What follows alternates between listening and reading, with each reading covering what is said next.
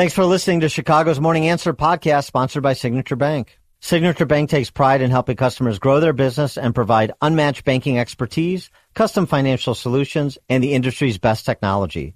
So whether you're a business looking for a deposit relationship or needs a ready source of financing, Signature Bank is the right bank for you. Call today at 773-467-5600 to hear how Signature Bank can help your business grow and thrive. Member FDIC, Equal Housing Lender. This is Chicago's Morning Answer with Dan Proft and Amy Jacobson on AM 560. The Answer.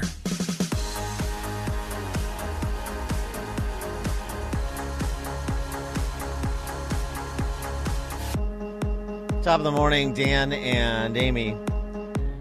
This is rather humorous. The D.C. Circus.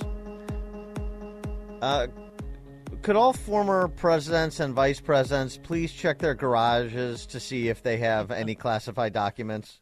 I'm really pulling for Dan Quayle to come up with something, huh? Who's your one that you want? The National Archives sending a letter to reps for former presidents and vice presidents from the last 6 administrations covered by the Presidential Records Act, which asks if you could please review your residences and check the garage, private office spaces to see if you inadvertently, of course, because how else would it be, can have presidential records that are required by law to turn over to the National Archives.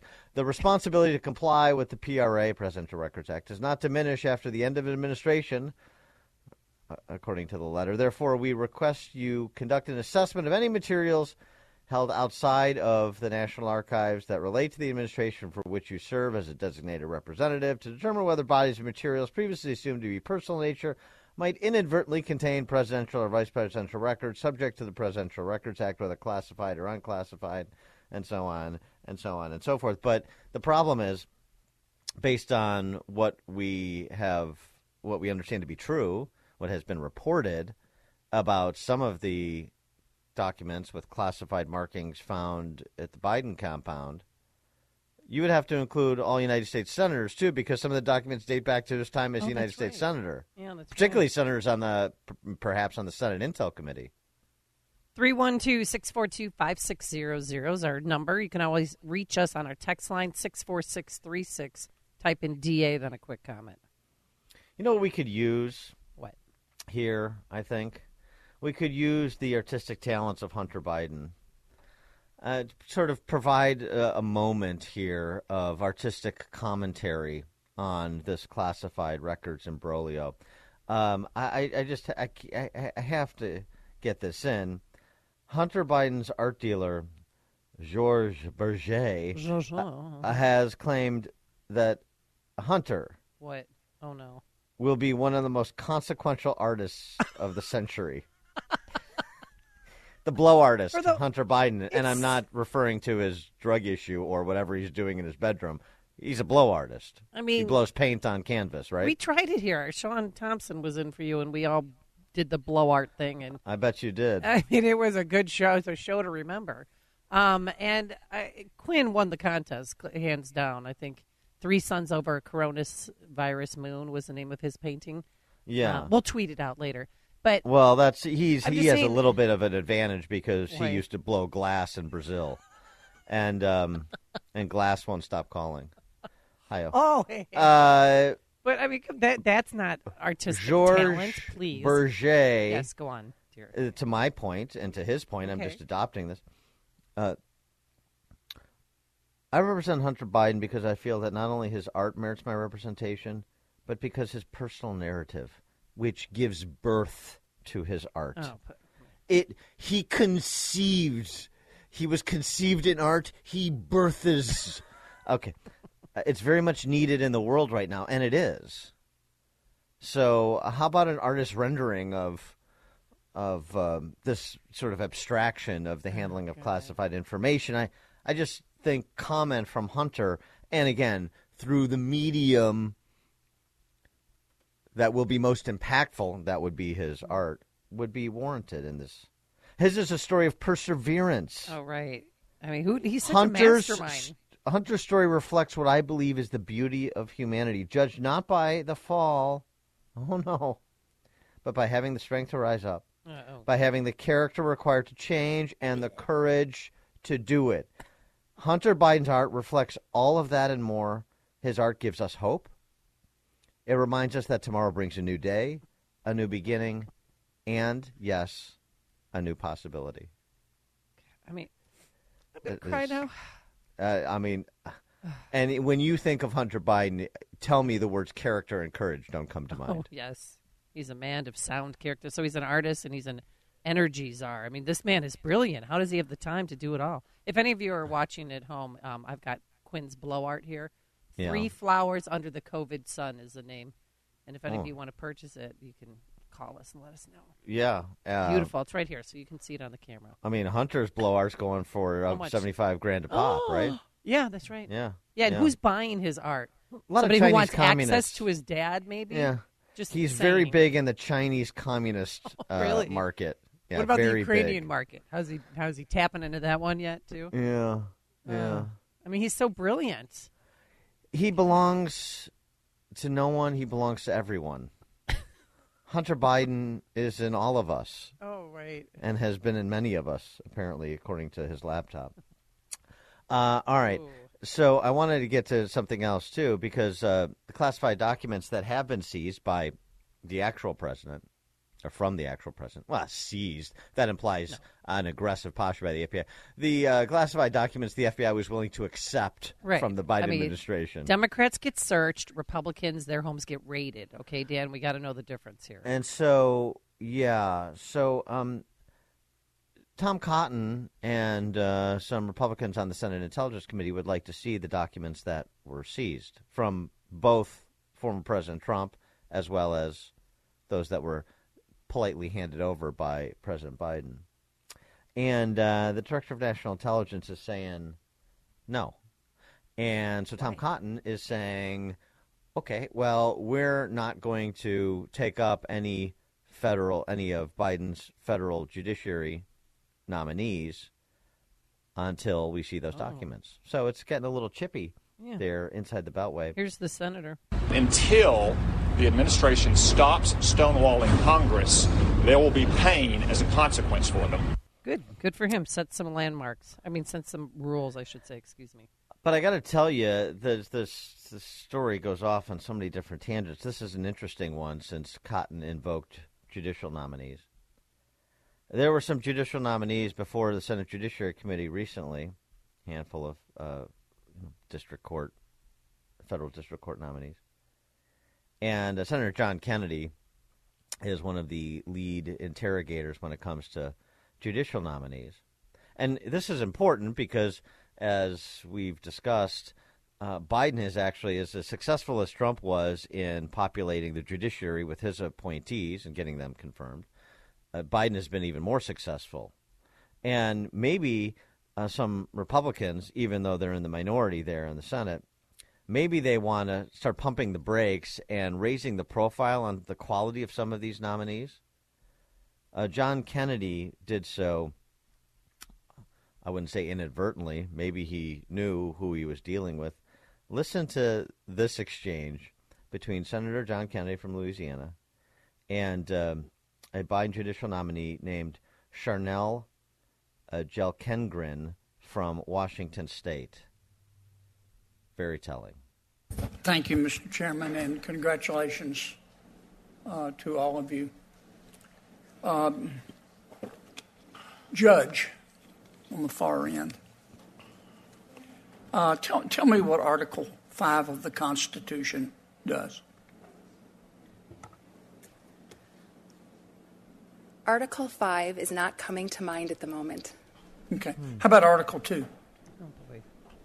Oh, no. Come on, honey. Neither is Article 2. Ow! Okay. Do you know what purposivism is? Oh, boy. That's a big stretch. In my 12 years as an assistant attorney general and my 9 years serving as a judge, I was not faced with that precise question. We are the highest trial court in Washington state, so I'm frequently faced with issues that I'm not familiar with, and I thoroughly review the law, research, and apply the law to the facts presented to me. Well, you're going to be faced with it if you're confirmed. I can assure you of that. Article 5 deals with amending the Constitution. Okay, maybe you don't recall Article 5 offhand. Article 2 relates to the executive branch, the organization of the executive branch. What? Purposivism is, I mean, it's a sounds like a very complicated legal term or something. It just means interpreting statute consistent with the objective rationale behind the law. That's all. And the fact that she said, well, I the highest trial court in Washington State, Assistant Attorney General, right. That's an indictment of Washington State's justice system. But it's also a reminder about the quality of a lot of these judges. Legal scholars, they're not.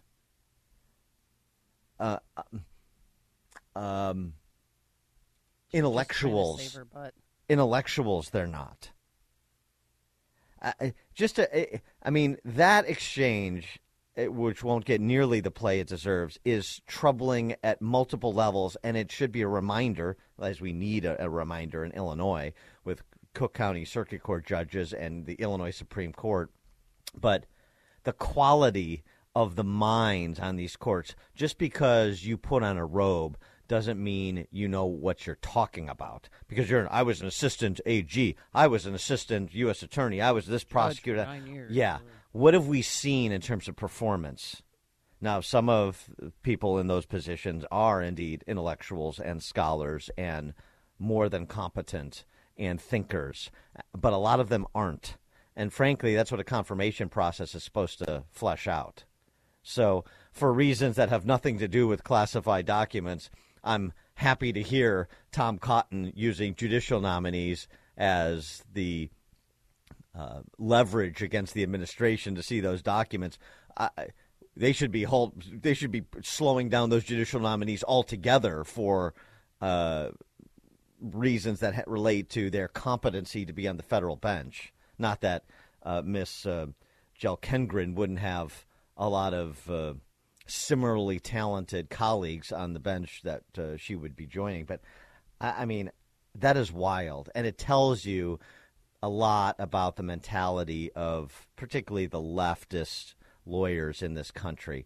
The Constitution is something that's referenced, that's invoked when you go through a pro forma oath, but it's not something I know anything about or need to. And if somebody asks me what Article 2 is, well, then I'll just Google it. There's somebody who's put a lot of thought into constitutional law. This is Chicago's Morning Answer. Your show keeps me alive during the week. There's nobody I'd rather listen to between 5 and 9 in the morning than you guys. On AM 560, The Answer. Business owners, now's the time for your business to make the move to a locally owned business bank.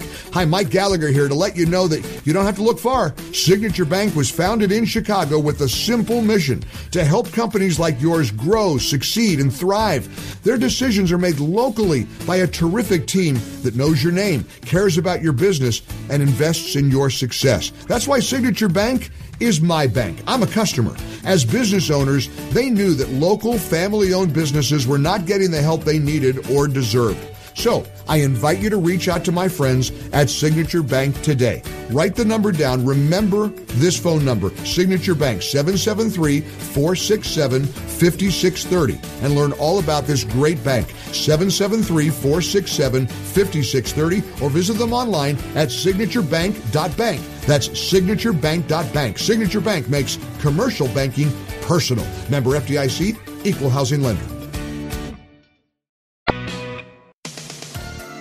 If you're looking for the latest news, insight into what it means, and the sharpest opinion, there's only one station in Chicago where you can turn, and it's this one. We're AM 560, The Answer.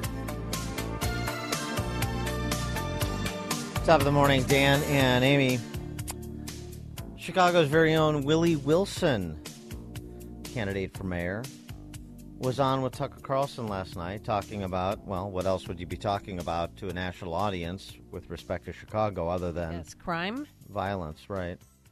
And he played Tucker Willie's clip from the debate, the ABC7 debate a week ago Thursday, where he talked about taking the handcuffs off police and having them chase down criminals like rabbits as needed, contrasting himself from Lori Lightfoot and the defund, decarcerate crowd, which was what was mainly on stage during that debate, who oppose, police chases, whether on foot or in cars, really oppose policing in general. Here's what Willie had to say. Well, here's what I meant. I lost a 20-year-old son. He was murdered by a gun. These people need to be caught. Too many restrictions on the police department. We need to take the handcuffs off the police officer and put them on the people who's actually doing it. And it needs to stop now. This particular mayor that we have right now just keep coming up with excuses. But people keep dying on the street. Nobody doing anything about it but excuses. So, no, when we become mayor of the city of Chicago, we're going to put a stop to this crime. We're going to take them back, our police officer, men and women, and get the job done. I'm tired of it. I don't want to see no other family to go through what I've been through, to lose a son or lose a daughter or something of that nature. We're going to stop it.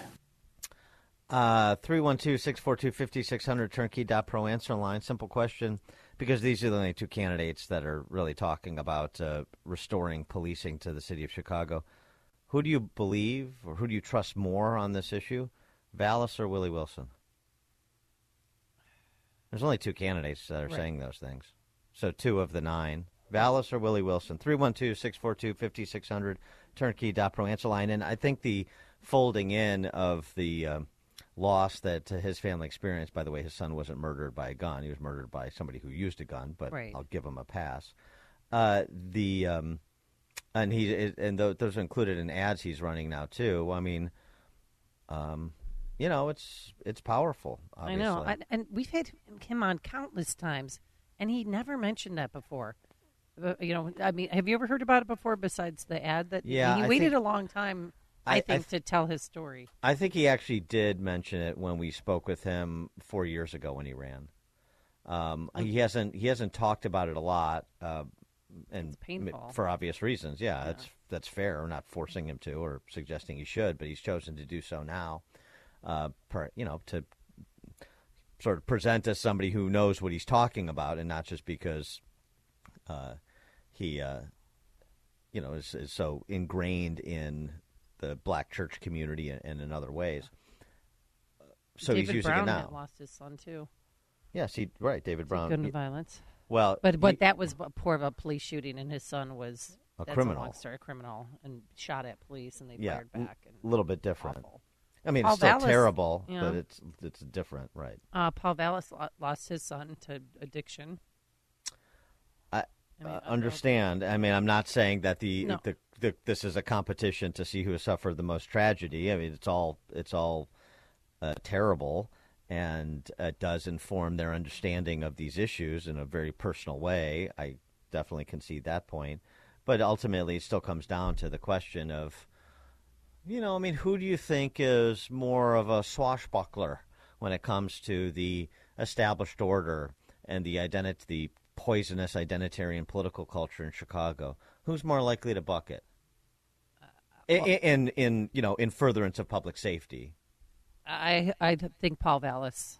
I trust him more than Willie Wilson. Willie Wilson's a wonderful man, but Paul Vallis has been in the political pit before. I think he knows how it works, and I think that he'll come in hitting the ground running, whereas Willie Wilson's got to learn everything. I mean, he's a newbie, but I don't know. We might need that. People might like that. Somebody who's not in the swamp, so to speak. Who do you trust more, Dan? I'll reserve my answer for a moment. Joe in his car, you're on Chicago's Morning Answer. Good morning, Dan and Amy. God bless. I would vote for Willie Wilson. Why? I know. Well, because I've been following him for quite some time. I used to listen to another morning radio station back in the day, and he was on several times. He stuck to his guns for at least the past 6-7 years that I've heard him speak. The only thing that I did disagree with him on is when he did talk about reparations for former slave owners. But the rest of the stuff, he's spot on.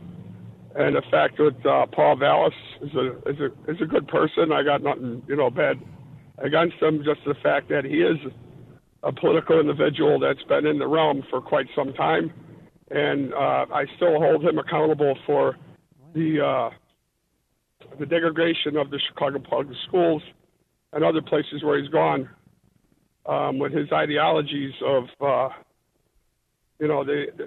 he actually started the indoctrination of the CRT back in the day with all this come on. equity and all this stuff. Yeah, you think he's responsible for that?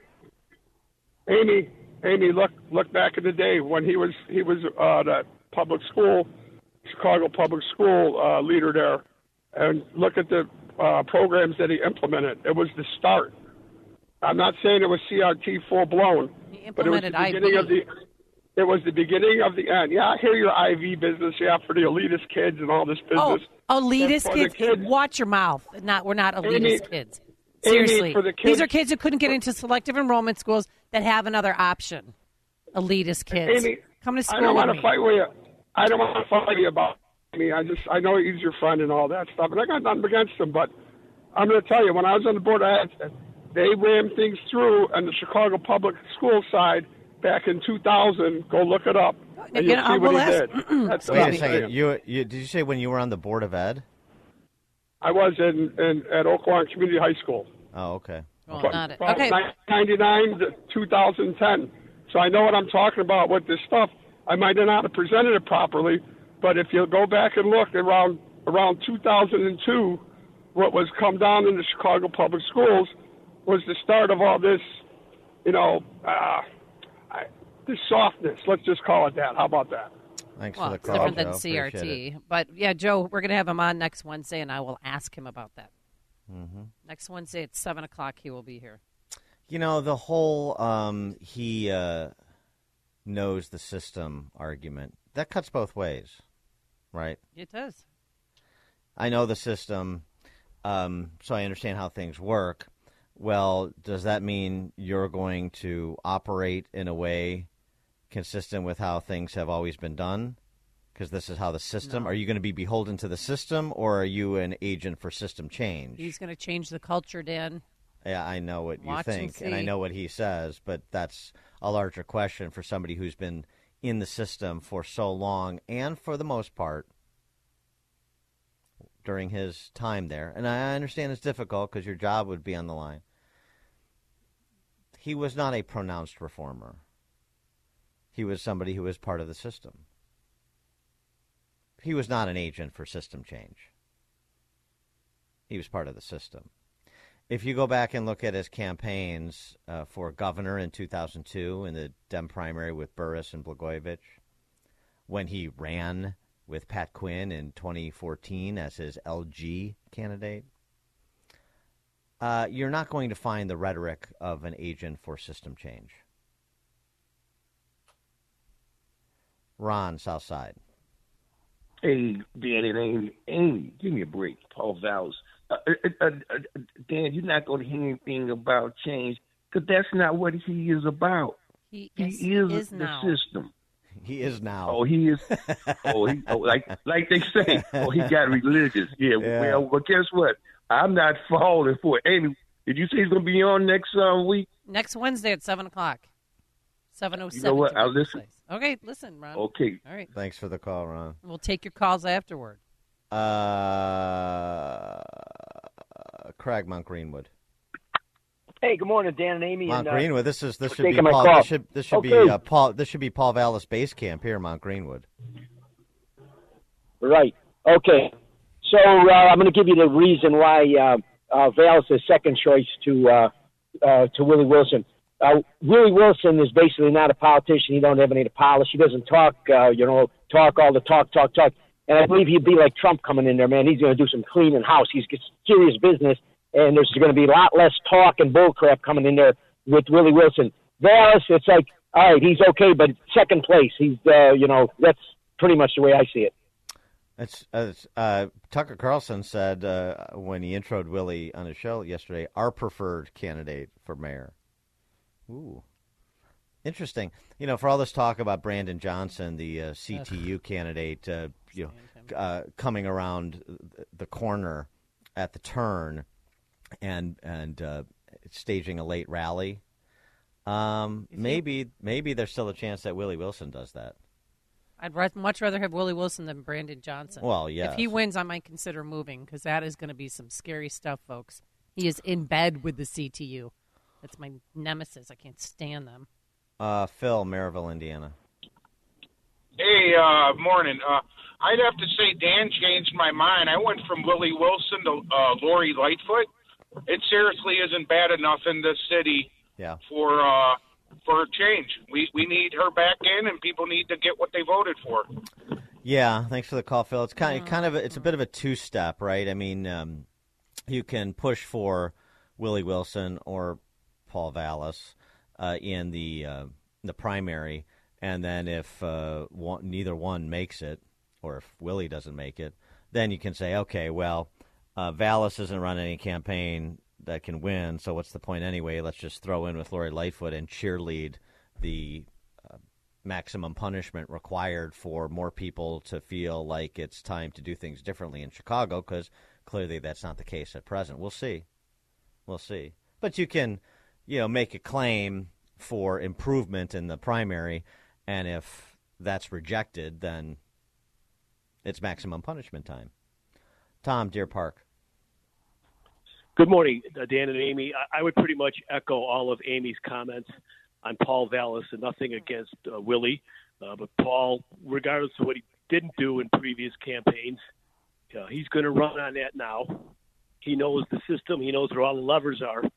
And the only thing I would add, obviously, I don't vote in the city, but Amy let him know I've got a couple of votes at Bohemian National, a couple at Graceland, and a good 24 at Suburban All Saints. So we're here to help. Okay, Tom. Thanks, Tom. Yeah. I wonder why Never Trumper would be so attracted to. Okay, Paul easy. Vallis. All right. Sandra on Northwest Side. Yes, Paul Vallis is good for the IB. He was good for the charter schools. Yep. However, he missed out on a good percent of the kids by, along with Chico and Daley, very political, three, who took out vocational ed. And as soon as the test scores started to jump down, not up, Paul Vallis jumped ship with Chico, left. So, you missed out, and I think he cheated a lot of these kids that are on the street right now. I really do.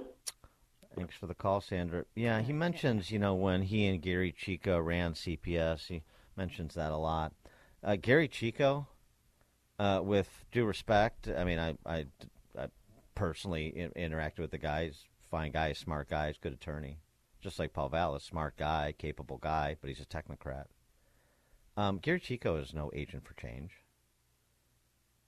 So when they were reimagining CPS, how did that go? One was supposedly an education revolutionary, Paul Vallis, while Gary Chico was a tool of the Daley administration. How did that work? Well, now he's pro-school choice. That story doesn't hold up. Yeah, but, I know past performance is an indicator of future performance when it comes to your portfolio manager, but past behavior in politics often is a indicator of future behavior in politics. That's all I'm saying. Epiphanies are somewhat rare. They happen. Change of heart, change of attitude, they happen. But they're exceedingly rare, particularly here. You know what I'm so sick of hearing is, he's a white guy, he's not going to win. So all white men, just quit your jobs now because you don't deserve anything because you're a white male. stop it. I was at yoga the other day with a firefighter, and he was saying, well, I'm going to go for Willie because Paul's never going to win because white dudes can't make it. Well, I mean, come on, what kind of argument is that? Well, it doesn't sound like he was making the argument that it should be that way. He's making the argument that it is that way. Yeah, and he conceded. And you may want to take a hard look at the identitarian political culture in Chicago and ask yourself if that probably isn't true, or more likely than not to be true. Yeah. Like he doesn't check the box because he's not gay or, Well, this is the identitarian political culture the city has embraced. Right, I agree. This is why Vallas is a decided underdog, and this is why, in part, I say the campaign he's running right now may get him to the runoff, but it will not get him to the fifth floor. Mary Kay, Western Springs. Hey, you guys, the problem with, I love Paul because he's calm and measured, Amy, and he's smart and all of that I do. But I'm not voting in the city either. But Willie has the fire in the belly. Willie connects with a greater population. That's my problem with Paul. What do you think? I mean, he's dry. His ads aren't so good.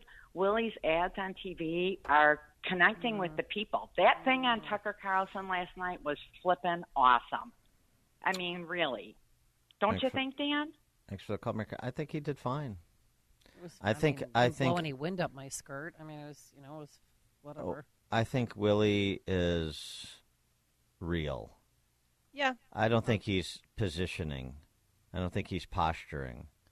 And from my interactions with Willie, he is a lot shrewder than he may come across because of the way he speaks, as we've talked about.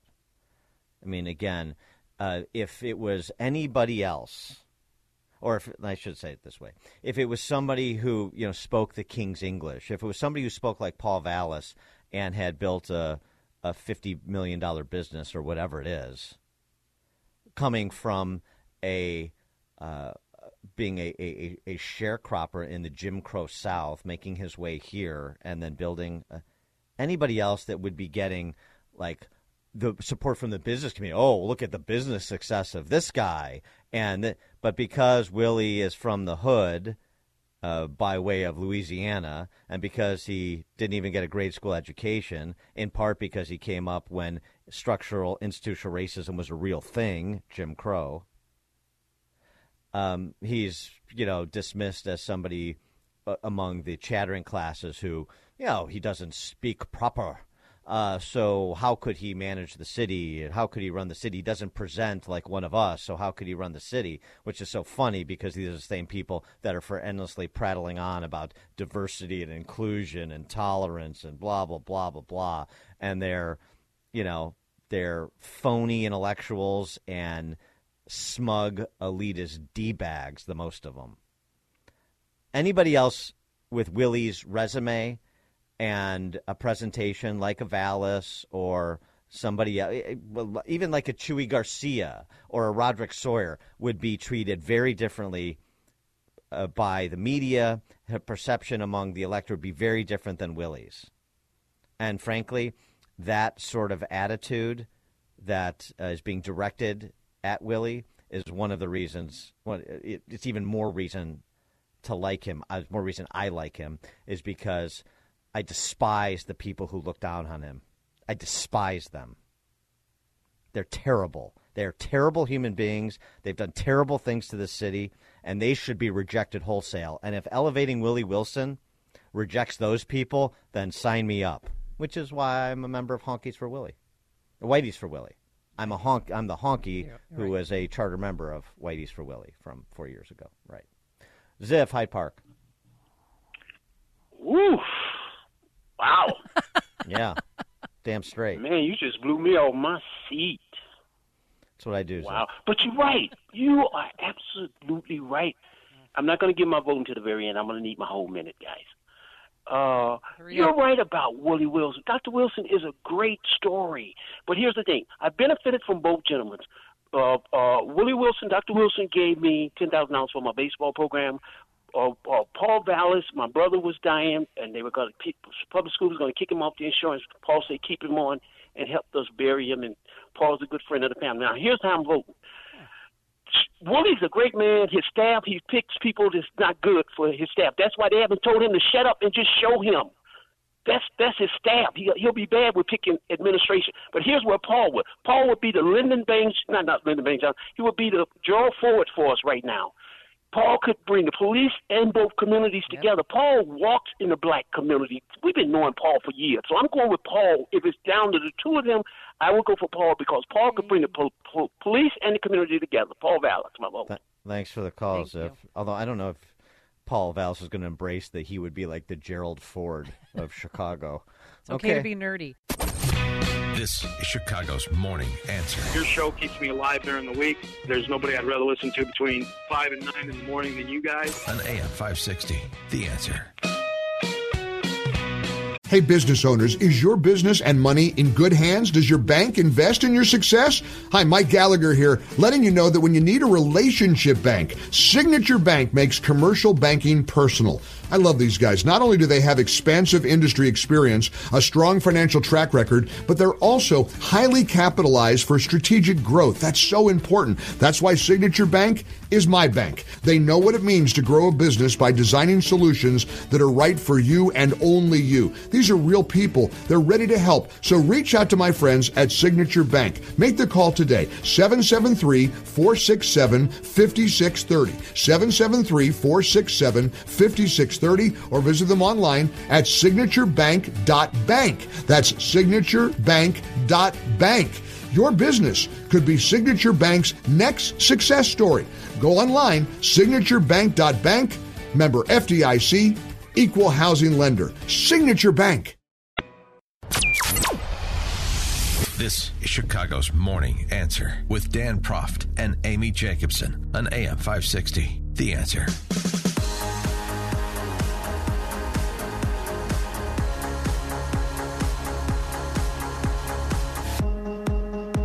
Top of the morning, Dan and Amy, part 2, oh boy, of the Project Veritas undercover sting. The target, Pfizer's Jordan Tristan Walker, the Director of Research and Development for Strategic Operations and mRNA Scientific Planning. So, undercover journalist James O'Keefe's operation, Project Veritas, befriends Jordan Tristan Walker and has a series of dinners with him where they talk about what Pfizer is doing with respect to their COVID vaccine program. We brought this to you yesterday, but just a little refresher in case you missed it. What is Pfizer doing with their COVID vaccine program? Here's what Jordan Tristan Walker had to say. What is Pfizer doing, I guess, to optimize, the vaccines now?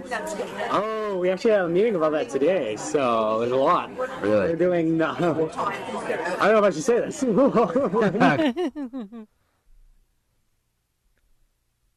We're exploring, you know how the virus keeps mutating? Yeah. Well, one of the things we're exploring is, why don't we just mutate it ourselves so we could create undoubtedly develop new vaccines, right? So we have to do that. If we're going to do that, though, there's a risk of, as you could imagine, no one wants to be having a pharma company mutating viruses. Yeah. So we're do we want to do this? So that's, one of the things we're considering. Okay. The future, maybe we can, create new versions of the vaccines and things like that.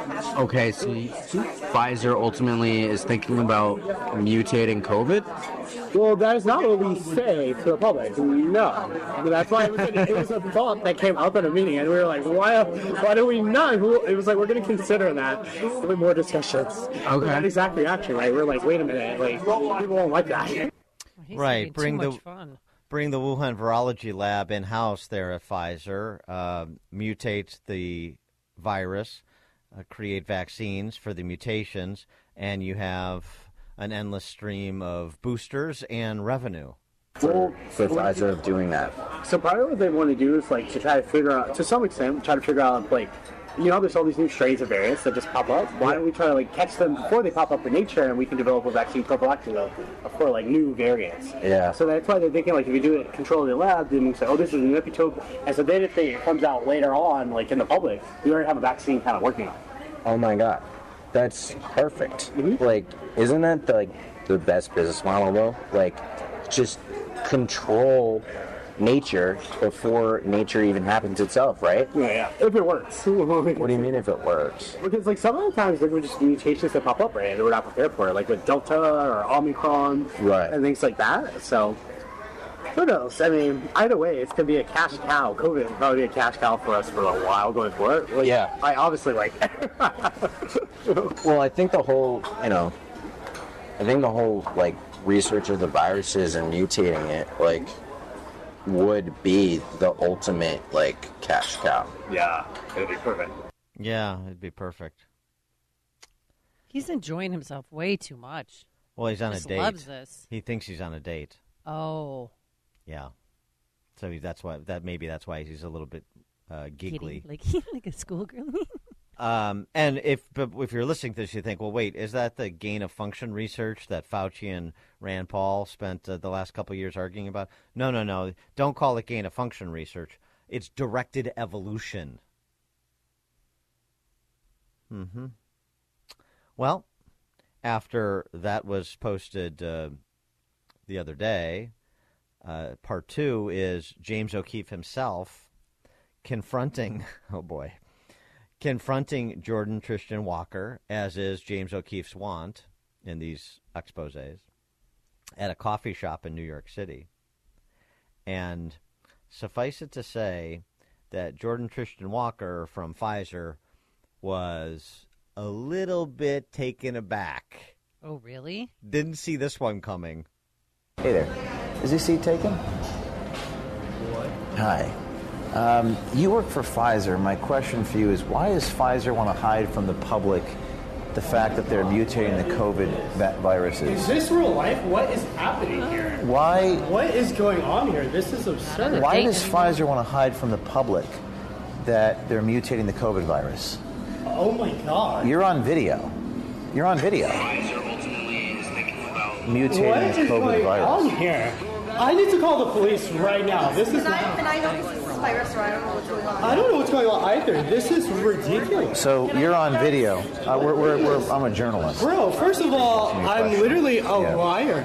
He's on video. Whoa. You're saying we're exploring how the virus keeps mutating. Yes, one of the things we're exploring is why don't we mutate the virus? I don't know what's happening. But I really need the cops here right now. So please do. Please do call the police. Please do call the police. Please do. I can't do this here, guys. Okay. I have to leave. No, you can't do this. You're going to call the police. He's going to call the police for asking him a question. Please do call the police. Please do. He's on tape here talking about mutating the COVID virus. Can I talk to you outside about this? Absolutely not. You cannot use my likeness on this.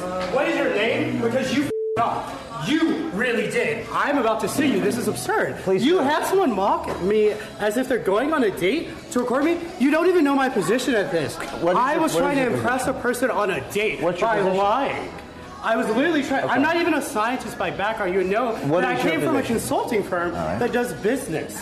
This is absurd. Please don't touch me. This is absurd. So, please call the cops here. Please do call the cops. Please do. Why would you call the cops if you have nothing to hide? This is better than the old SNL 60 Minutes spoof with Martin Short as Nathan Thurm when they do remember? Yeah, I remember. They do the Mike Wallace ambush interview. It's like, I'm not being defensive. He's being defensive, right? Well, why is it always me? Why is it never the other guy? So also very concerning to Christian Walker as he is losing his mind over now realizing that he has been caught on tape saying things, and I'm lying. I'm lying. I was just trying to impress a tape. Those were some very specific lies. Right. Those weren't rehearsed. That was, he goes on to also basically say, like, I'm a complete fraud. I'm not a scientist. I came from Boston Consulting Group. So take a listen. Could I talk to you, please, about this video? Okay, so there's 1, 2, 3, 4, 5 white people. Why would you bring race? He's on the phone. There are 5 white people around me. I'm not safe. We have you on tape talking about mutating the COVID virus. No one mutates a COVID virus. Show you May I show you the video? No, I want to call a police report. Please don't want to leave. Do we have to leave? Yes. Okay. Sorry, I asked a question. No, you cannot just leave. Do you want me to leave? I want the police to come here and see all of you people. Can I ask you about this video? Insane. Please. You can tell them about how he's lying to impress Here, the date. just was it true what you said? What is this? No. I literally was on a third date with a guy, and like normal men, you lie to impress a date. Mutating viruses? Do you not work for Pfizer? Sir, do you not work for Pfizer? Do you work for? I'm a contractor. What the fuck are you? Do you currently work for Pfizer? Yes or no? Do you currently work for Pfizer? Yes or no? What are you talking about here? Please, I want the cops to be here. So you don't work for Pfizer? Making it so much worse. Right. And then they put a screenshot of his LinkedIn page, which shows you the title that they published with the interview, that he's the director of R&D, strategic operations, mRNA, scientific planning. It's there on his LinkedIn page too. So if it's a fraud, it's a comprehensive one. And it's worse. Then after watching this is awful. Then after he says, right, I'm just a contractor. I don't know what you're talking about. Then he goes the other direction. If you suspect that mutating COVID virus, is this the way the virus started in Wuhan? Why do you think it's okay for Pfizer to do that? We were sitting on a date.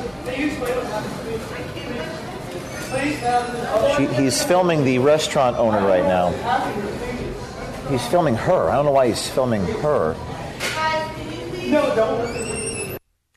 He goes on to say, I'm just trying to help the public. Why are you doing this to me when I'm just trying to help the public? Wait a second. I thought you said you didn't work for Pfizer and you don't know what anybody's talking about. Now you're saying you're trying to help the public. Do what? His back is against the wall, and he's making it worse. He's melting down. Then... Yeah, you're right. He's having a meltdown, and then it gets violent.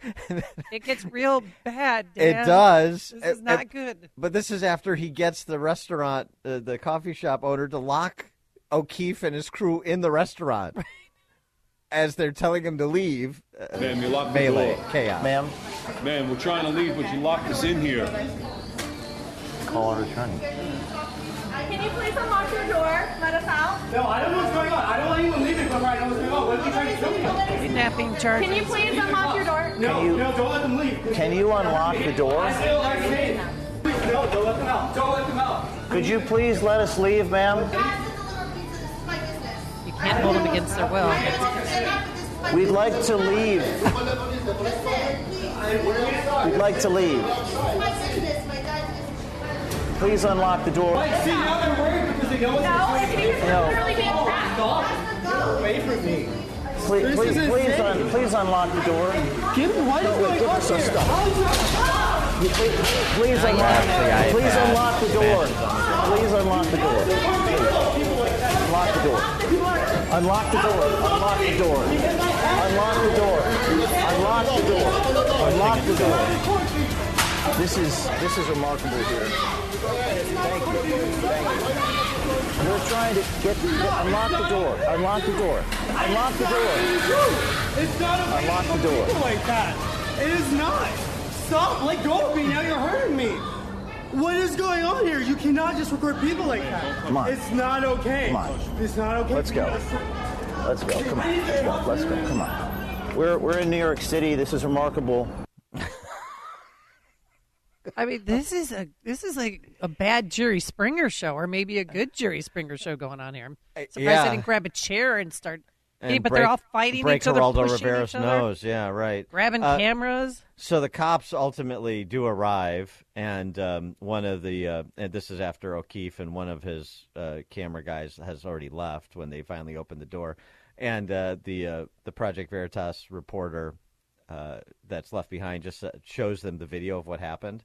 Because they were filming it the whole time, and asked the cop, could Jordan Christian Walker be arrested for assault? Would you arrest him? He's charging the guy, charging. You can't make an arrest at this point if you don't have the victim right here. Okay. 'Cause if he was here, you'd arrest that guy? If he was here, yes. Oh, then we could just walk away then. Not worry about it. If that's what you guys want to do, then yes. The key there is just to say that, I mean, just for police confirmation after seeing the video of who initiated the contact, and it was Jordan Tristan Walker who takes O'Keefe's iPad, smashes it on the ground, then he's trying to get at the camera, and the camera guy pushes him back off. I mean, it was not that violent, but it was just a melee. It was crazy. And then he jumps in, when they're taking out, he jumps in front of their car and is stopping police. He's out of his mind. He jumped in front of a car he thought was their car. Right, It wasn't. and it wasn't. But, I mean, he almost got hit by the car because he's an idiot. He's just so desperate. He's like a cat clawing out of a box. You can't do this. You can't. Oh, really? Have you? Let me introduce you to Pam Zeckman and Dave Savini and Mike Wallace and all the journalists of the left who used to love to do the ambush interviews, love to do the undercover work. But now, and of course that was great journalism. But now when James O'Keefe does it, oh my gosh. You can't do this. It's a violation, blah, blah, blah, blah, blah. Well, know what state you live in, know what the privacy rules are. It's a two-party consent state, so they could do what they did was legal. And then Jordan Tristan Walker concluded. You seem defensive. I'm not being defensive. You're the one who's being defensive. Why is it always the other person who's being defensive? You ever asked yourself that? Why don't you ask yourself that? This is a great question. And, it's too bad there wasn't a laugh track that James O'Keefe put into the Part 2 video because it would be appropriate. Jordan Tristan Walker losing his mind. So there, by the way, just to reset, what you heard, both in terms of what he had to say on the merits during what he thought was a date and then the reaction when he's confronted with what he said, that comes to you just one more time, just to make sure everybody gets it, from the Director of Research and Development for Strategic Operations and mRNA Scientific Planning. Who wants to line up for their booster? Matt, South Bend. Good morning, Dan and Amy. Thank you for taking my call. Statement about the new project, Warped Greed, and just amazing. I got the shot. I was supporting my family, I thought, and then just this getting into the mix of it is just totally disgusting for me. Thank you. Thanks for the call, Matt. Verlon, South Side. Are you sure this wasn't an episode of Cheaters? It's close. It is, James O'Keefe. Pretty good. James O'Keefe is more man than me to go on a date undercover. Well, he didn't do it. Somebody else did. Somebody else did. Oh, okay. But he was at the restaurant, and then they waited to come up to him. And the guy that he thought he was on a date with was part of O'Keefe's crew because he pointed him out. And he says, I thought I was on a date with that guy, and he's all, and wow. And so, hey, look, this is the only. People say, well, I feel bad for that guy, and I kind of do, but this is the only way you get any honesty. Yeah. Right. If Pfizer and these people were more forthright, then the sort of guerrilla journalism that James O'Keefe does would not be necessary, right? Yeah. Yeah. Thanks for Lon. Dan and Amy, Chicago's Morning Answer. Connect with Dan and Amy on the AM 560 The Answer mobile app. Just text the word app to 64636 to download the app today. One more note on Jordan Tristan Walker. Yeah. What? Did he lose his job over this? Not yet that we know of. But there's a lot of people, of course, because it's O'Keefe saying, oh, this is a hoax and so on and so forth. Really. Graduated Yale in 2013. Of course he did. Doctor of Medicine from Southwestern Medical School. Also, O'Keefe tweeted out, we have obtained internal documents verifying Walker as Pfizer's Director of Research and Development for Strategic Operations and mRNA. His supervisor reports to Mikhail Dolston, who reports to Albert Bourla, the CEO of Pfizer. So a lot of detail here. So if it's a hoax, then it's one he's perpetrated on Pfizer and LinkedIn and everywhere else, too. Not a hoax. Doesn't seem to be a hoax. A lot of evidence to suggest the contrary. So, more likely than not that it is very real, and you should be exceedingly frightened about who's in charge of helping us combat infectious diseases. And when he brought race into it, too, like, there's 5 white people here. Yeah. Help me. Somebody asked, somebody texted, how did he not recognize or know who James O'Keefe was? Because he's been spending all his time on Grindr, obviously. Stop. All right, real quick before you go to break, a big shout out and happy birthday to one of our avid listeners, very dear friend of the family, Marlon. It's his birthday today. We want you to have a wonderful day, and thanks for listening. And Marlon, you should call in sometime. You know what I mean, on your way to work. So How old is Marlon? I don't know. You know what? I don't ask. Once we get to a certain age, Dan, we don't ask anymore. You should know that, right? Yeah, indeed. Okay. This is Chicago's Morning Answer. Your show keeps me alive during the week. There's nobody I'd rather listen to between 5 and 9 in the morning than you guys. On AM 560, The Answer. If you're looking for the latest news, insight into what it means, and the sharpest opinion, there's only one station in Chicago where you can turn, and it's this one. We're AM 560, The Answer. Top of the morning, Dan and Amy. 5 Memphis police officers have been charged with the murder of Tyree Nichols. This is a traffic stop that went bad, and the body cam, dash cam video, whatever video they have, is going to be released this evening. And preparation and commentary in advance of preparation for that release is already at fever pitch, of course, because Tyree Nichols is a black man, was a black man. As the story goes, as reported, is that he was coming back from, he's a 29-year-old guy, a FedEx worker. He was an avid skateboarder. He was returning home from a suburban park where he had taken photos of the sunset, according to family attorneys.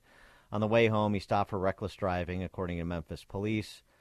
Officers approached Nichols to arrest him. A confrontation occurred. He fled. Second confrontation occurred at some point before Nichols was ultimately arrested.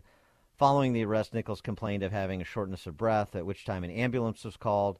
He was taken to the hospital in a critical condition, and 3 days later, he succumbed to his injuries. Did you see the pictures of him in the hospital? I mean, it was a beatdown for 3 minutes straight. And his mom was interviewed yesterday because she saw the video. Have you seen the video? It's not out yet. I haven't seen it. Right. The mom. I'm just quoting the mom, and she lasted a minute, and then she couldn't watch it anymore. And they're saying it's going to be worse than Rodney King. You know, the video that you saw of Rodney King beating, and to prepare ourselves.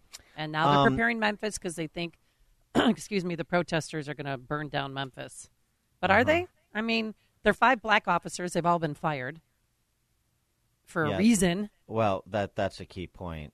And that's the thing. It's now. The I want to see five what's going to officers. happen. The 5 officers charged are black, all of them. Yep, they're black. So what's going to happen? And the mom's out, making the rounds on media or on cable TV stations saying, "Please protest peacefully, please, please." But the pictures, I couldn't even look at the pictures of him in the hospital. Oh, I mean, you can barely recognize his face. The grand jury handed down indictments: second-degree murder, aggravated assault, aggravated kidnapping, official misconduct, and official oppression against all 5 former Memphis police officers. By the way, Memphis, one of the more violent cities in America, one of the highest, like right behind New Orleans, one of the highest murder per capita rates in the country. So we'll see what the video shows. But, of course, this incident provides the occasion for race-hustling New York Times columnists like Charles Blow to opine about the lack of allyship particularly from you honkies that were out there protesting in the summer of 2020, the summer of love and lockdowns, you remember, and, calling for defunding the police. What happened to that, Charles Blow? This is exactly what happens when we treat police misconduct and reform as a seasonal fad, when we treat it as if it was a part of a summer protest and we moved on because crime rose or because politicians got skittish and no one really wanted to worry anymore about police reform. They wanted to move on to other issues, try to avoid the appellation that they were woke or that they were for defund the police.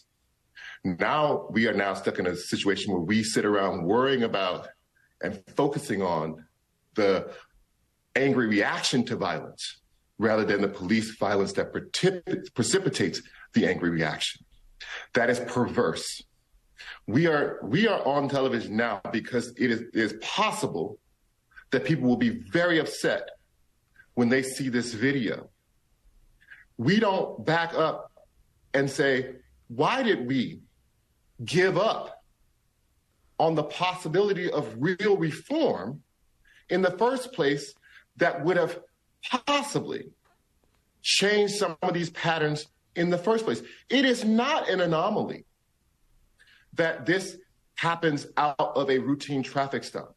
When you think back of all the high-profile police killings, particularly of Black men and women in this country, they start as routine traffic stops.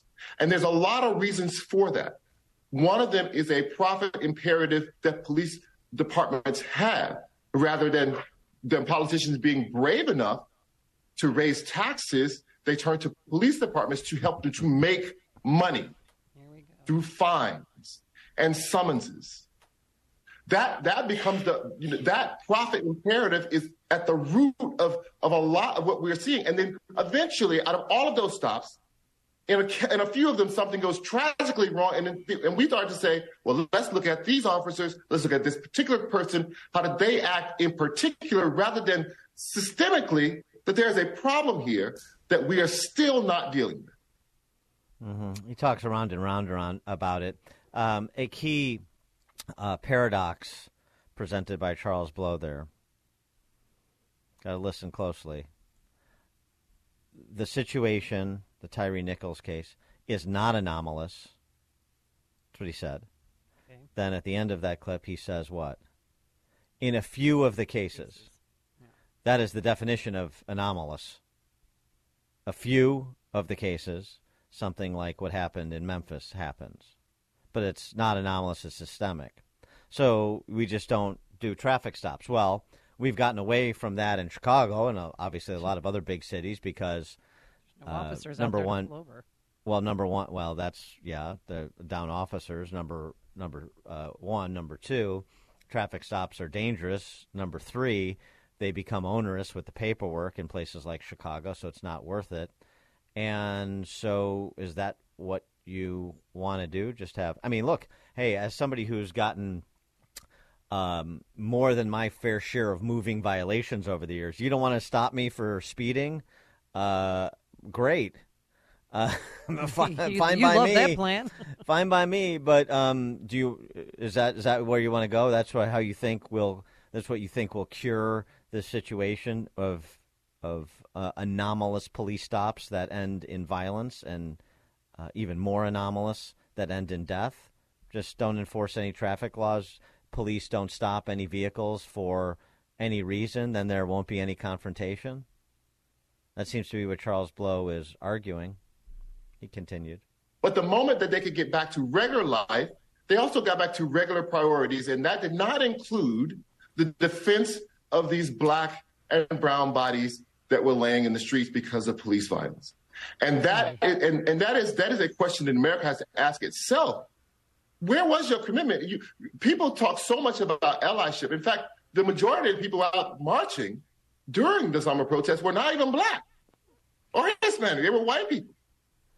And then all of that somehow dissipates because you say that crime goes up in post-COVID because of the trauma of COVID.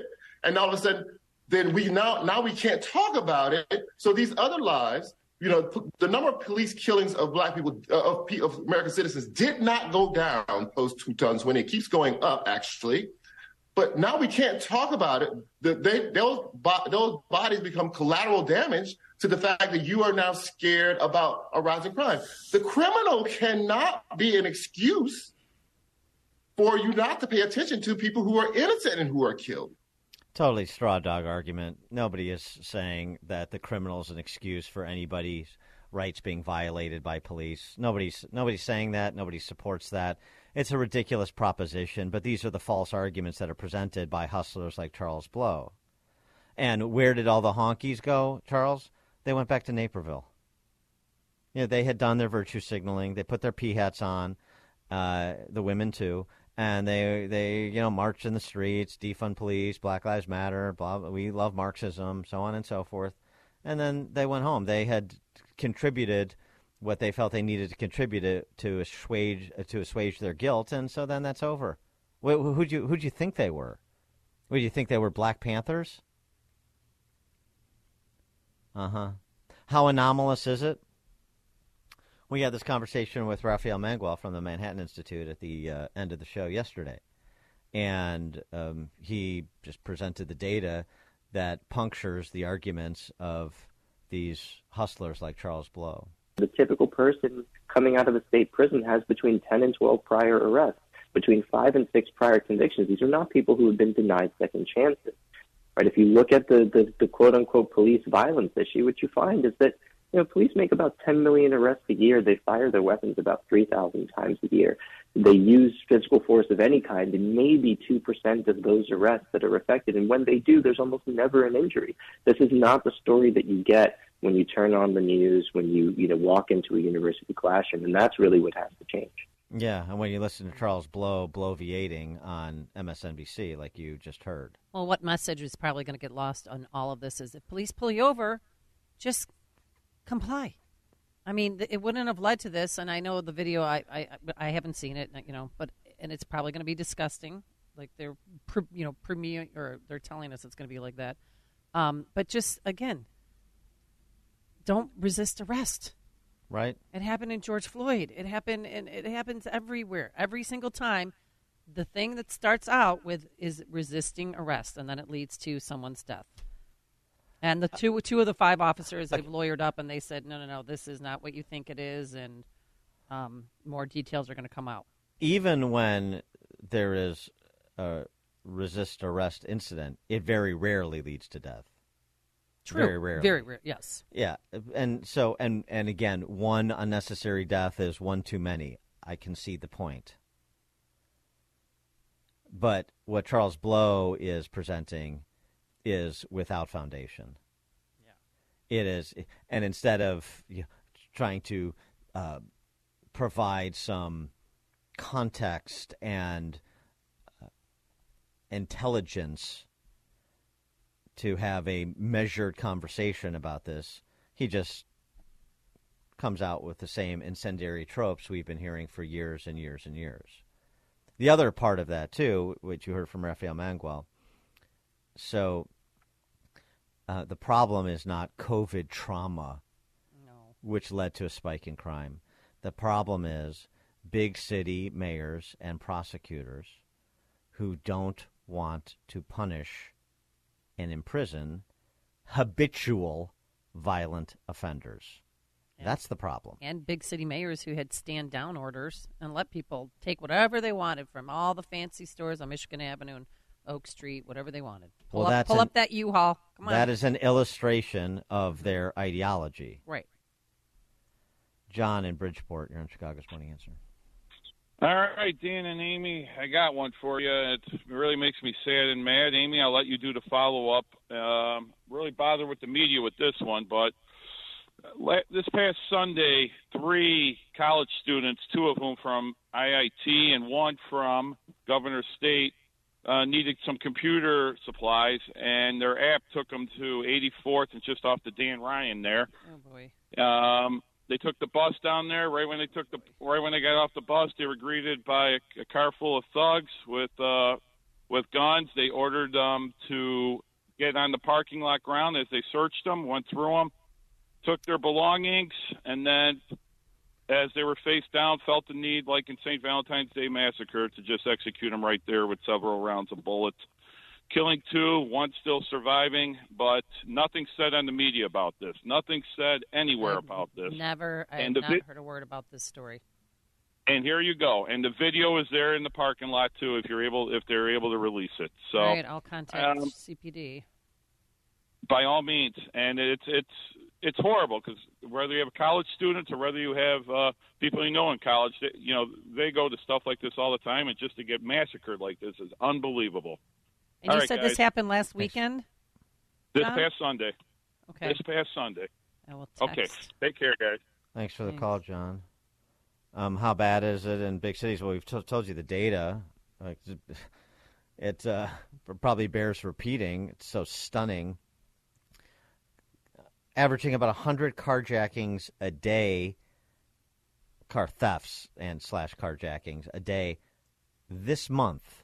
More than 2,200 car thefts in Chicago this month. It's so bad that they had a. Well, I thought when the barometric pressure goes down that crime goes down. It did in the past, Dan. Up 156% year over year. 156. And it's so bad, if you own a Kia or a Hyundai, that they're handing out. Remember the club? We're going old school now. Do you remember that, Dan, that you put on your steering wheel? They're giving those away. At a community meeting yesterday, come on, if you own one of these cars, you can just take it. And no one's immune. Just like Trevor Simeon found out when his car was stolen from the Beverly Country Club parking lot last summer. Philadelphia Eagles safety. I hope he can get to the NFC Championship game on time. C.J. Gardner-Johnson got his car stolen after their win against after they got home after their win against San Francisco. Exactly who took my car. There you go. I heard that. Yep. Yeah, if you want me to, I can send these clips. Yeah, it's good. I know exactly who stole my bro.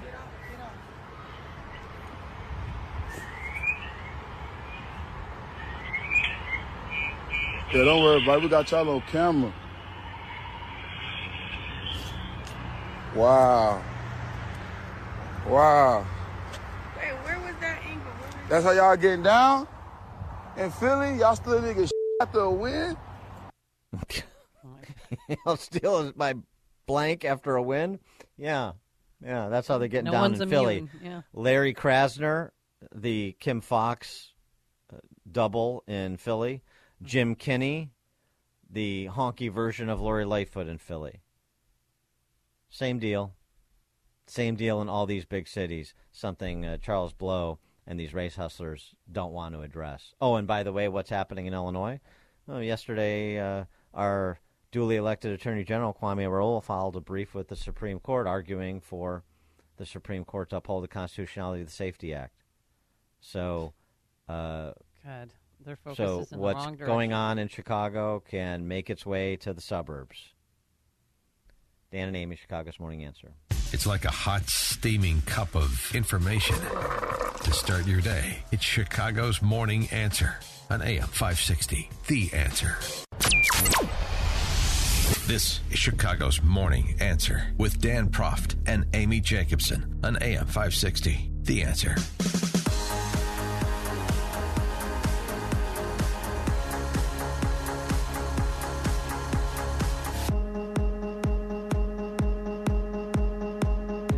Top of the morning, Dan and Amy. 15th Ward Alderman Ray Lopez represents the southwest side neighborhoods, West Englewood, Brighton Park, Back of the Yards, Gage Park.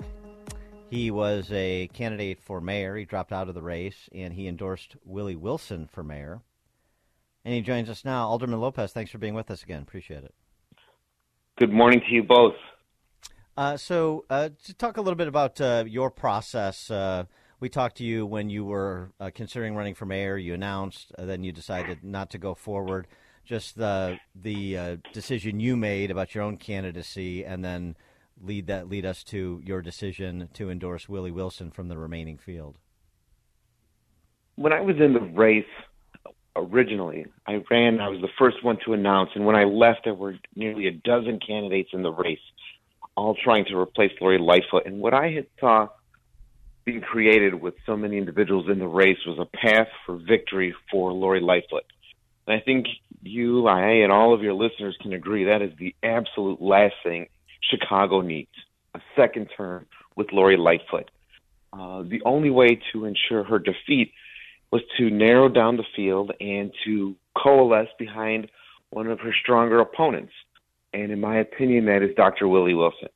He and I have worked together over the years, not just in this election season, but in every season for the past few years, trying to bring jobs to the community, trying to use the city's $1.2 billion water and sewer main replacement program as a jobs program to put people to work all across Chicago, as well as to bring important PPE and materials to our first responders and essential workers. We've been building a working relationship for years, and I felt that he would be the best choice for me and my ward, having a mayor who not only answers my call, but has proven himself to work with our communities. And I endorsed him, and I continue to push for his victory, because we need a man who not only understands how to work with people, to work with different communities, to go outside of their respective bases, but to build coalitions, but is also unafraid to stand up to the criminal element in our city.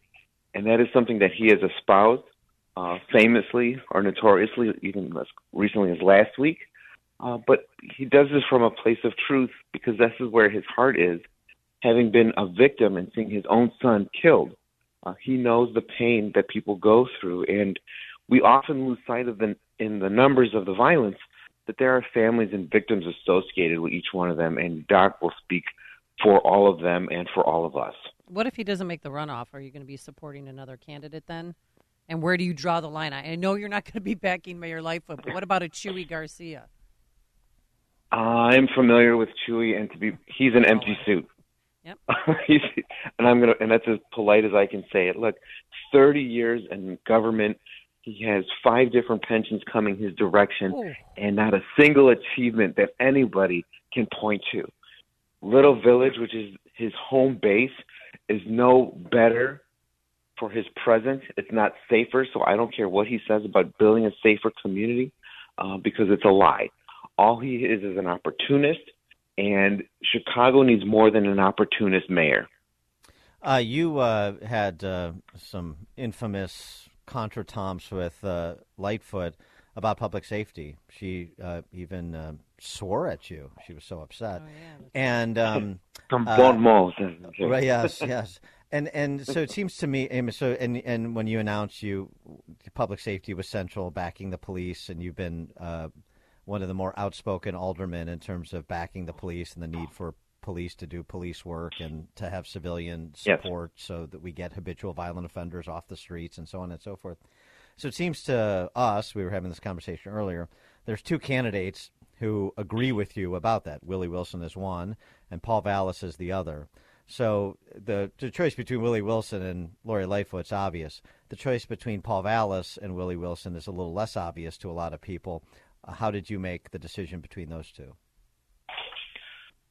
I've spoken with Paul on a couple of occasions, and Paul is eminently qualified because he's very knowledgeable.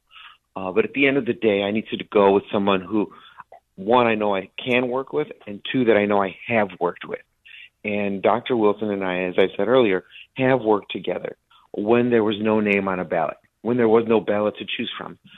And that matters to me. In any political arena, you have a choice of going with what people promise or what people have done.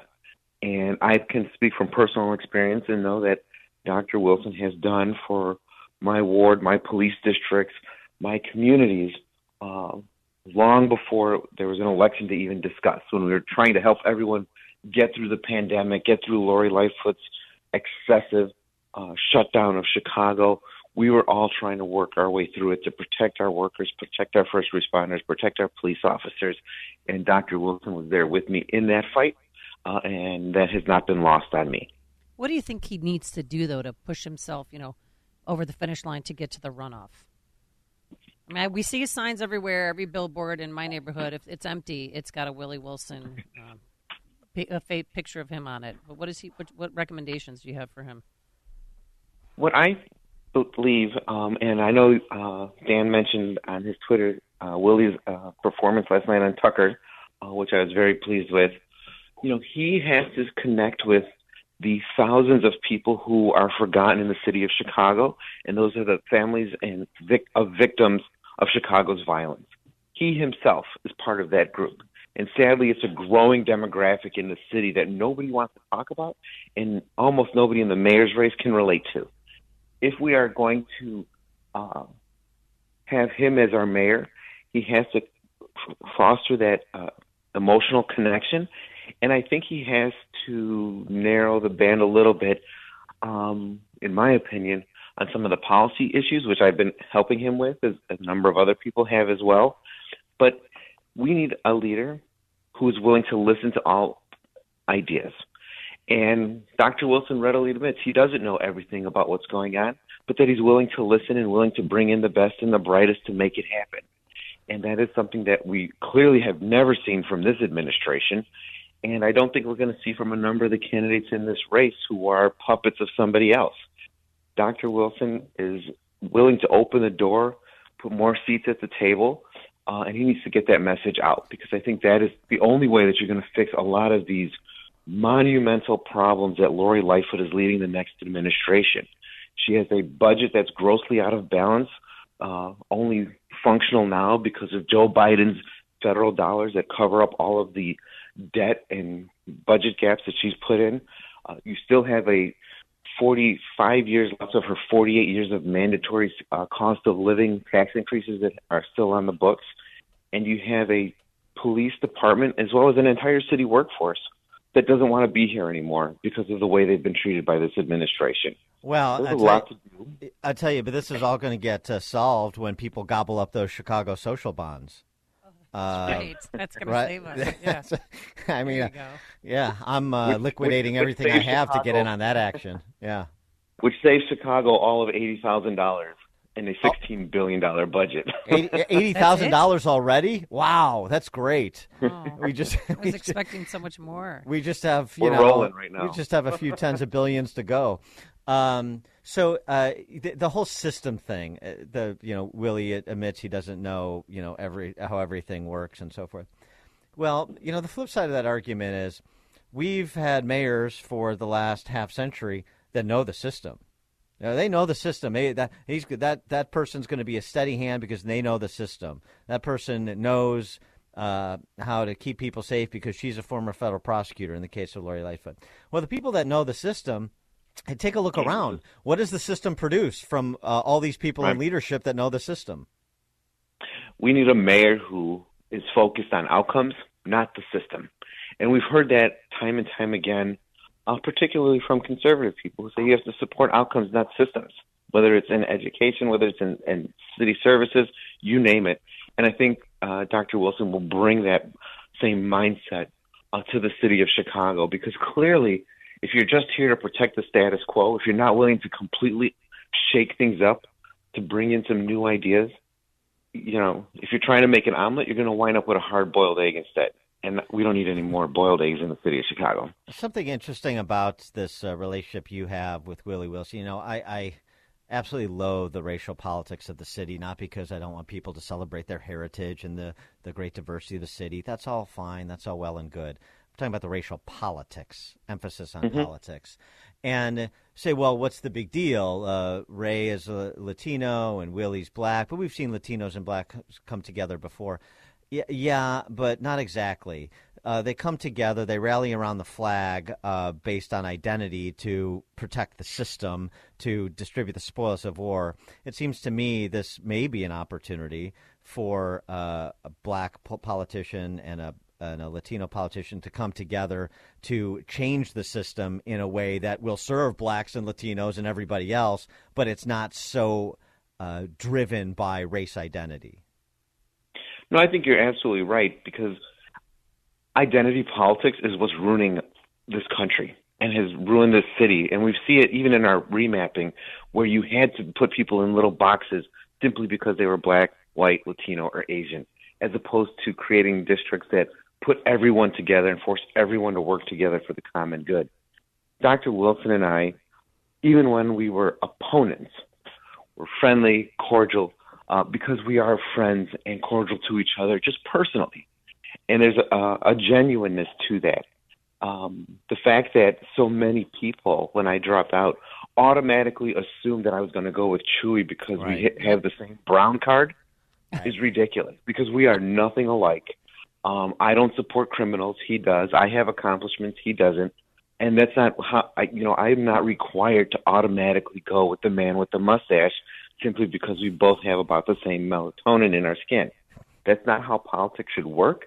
And I think that, to your point, Dan, this shows that you can be aligned by ideas and goals as opposed to just simply the color of your skin, which that's what Dr. Martin Luther King wanted. That's what Harold Washington proved. And if you're really serious about that, then this is an opportunity for I to show Chicago that you don't have to just be set in the tracks other people have made for you, that you can't step out of the rut and do something different if you want something different. So, Alderman, I want to know if you're still licking your wounds this morning, because yesterday Governor Pritzker put out a list of aldermen that he's supporting for re-election, and guess what? You're not on the list. Why are you off the list, Mr. Lopez? You know, I didn't know that the governor was making endorsements, and when I look at some of the names that are on that list, it's not a crowd that I associate with anyway. But what I think is very telling to me, Amy, is that if you look at who's not on the list, all of your common sense aldermen have been skipped. Like who? All Give of us those names. like Alderman Spizzato, Alderman Napolitano, Alderman Tabares, I believe Alderman O'Shea. All of us who believe in both law and order, strengthening our economies by, making it easier to do business and delivering city services, all were skipped. Yeah. All of the ones who support bail reform, all of the ones who are criminal enablers, all of the ones who are yes men bobbleheads, basically, got an endorsement. And I think, the governor has a right to choose who he wants to work with in city council. But I think I heard him in a message saying yesterday that he wasn't going to endorse anyone in the mayor's race because he wants to work with everyone. Well, it's hard to work with everyone when you start picking winners and losers, and especially when you're going to have a number of winners who you left out. Did he refrain from endorsing Kim Foxx over Bob Conway in the primary for Cook County State's Attorney a couple years ago because he wanted to work with everybody? I don't remember. I don't think so. I think he endorsed Kim Foxx. In fact, I know he did. So it's interesting that's so did Lori Lightfoot. Right. So that's the posture now, though, by Pritzker, because it was useful because he was playing racial politics with his endorsement of Kim Foxx in advance of his reelection. But now, and since he and Lori Lightfoot are not necessarily bosom buddies, he's going to play I want to work with anybody and everybody. Yeah, we'll see. We'll see if Vallis or Wilson is in the runoff if he chooses to make an endorsement after the fact. Yeah. So that group of common sense aldermen you spoke of, yourself included, what can you guys do, and what is your individual reaction to that OIG report on the Chicago Public Schools that found an unbelievable number of incidents, credible incidents of sexual abuse of students, and potentially 403. Yeah, and potentially a multi-billion-dollar fraud committed by Chicago Public Schools with respect to their average daily attendance? Well, I definitely believe that the city council needs to get involved. Our committee on ethics needs to be reviewing and bringing our partners over there from CPS to come in and testify before us as to what's going on, what they're doing to keep children safe, to keep taxpayer dollars safe, because it's absolutely abhorrent that in 2022, last year, that let me take that back. There were 1,800 reports to the Inspector General regarding sexual allegations with students and staff, of which 400 proceeded. But the fact that we nearly hit 2,000 complaints is mind-boggling. The fact that they are underreporting in order to get higher funding is criminal. And we know that the mayor's not going to bring this forward. She's not going to bring in the light on what Pedro's doing over there. But we need to. And as far as the common sense folks go, like myself, we've seen in New York, where they've created their own caucus because you have to have somebody who knows and appreciates both sides of the coin of government and you can work with. And I think we may actually be forming down the road a caucus of our own to push back against some of the madness that we see from the Red Rose Brigade and others in city council who are keeping government out of balance for the average working person.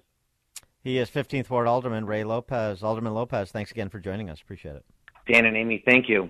Thank you. And he joined us on our turnkey.pro answer line.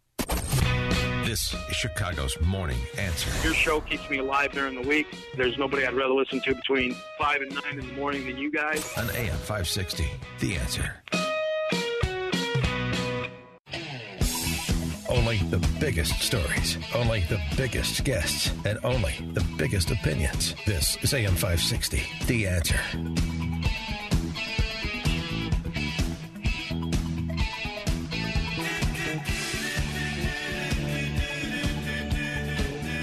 Top of the morning, Dan and Amy.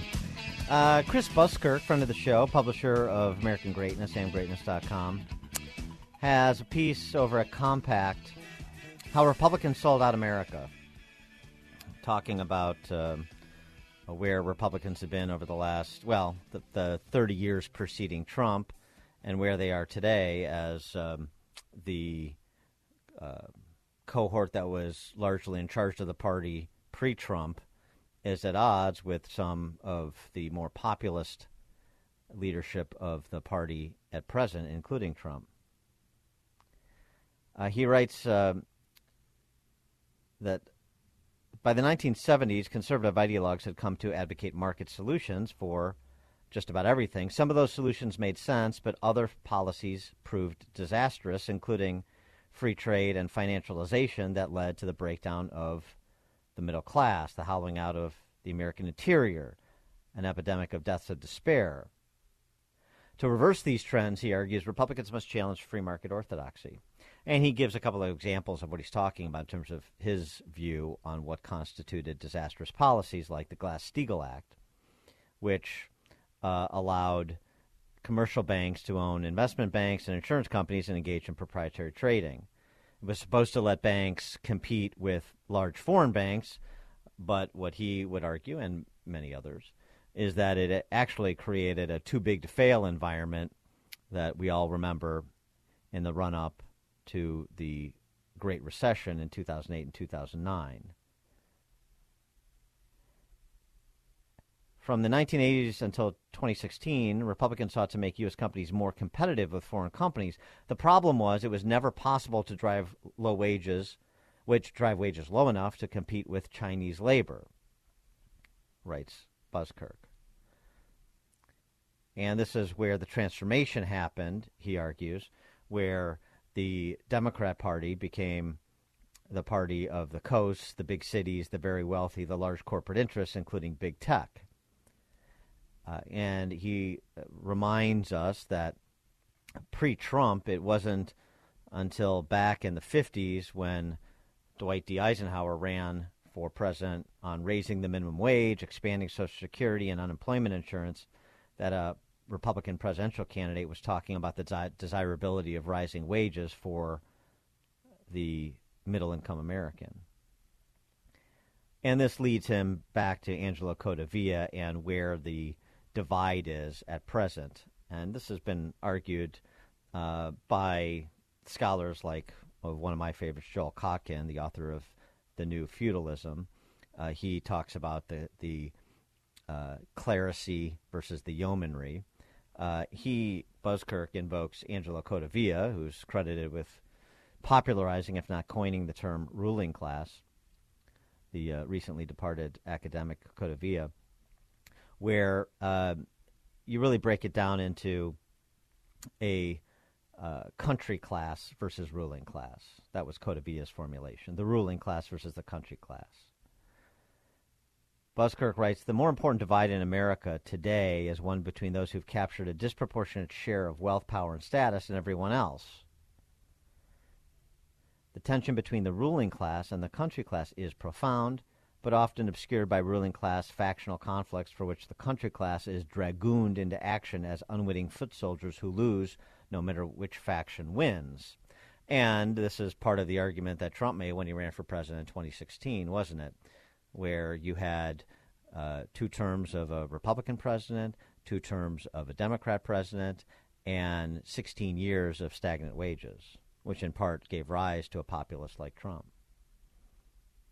So is that the right formulation for the Republican Party?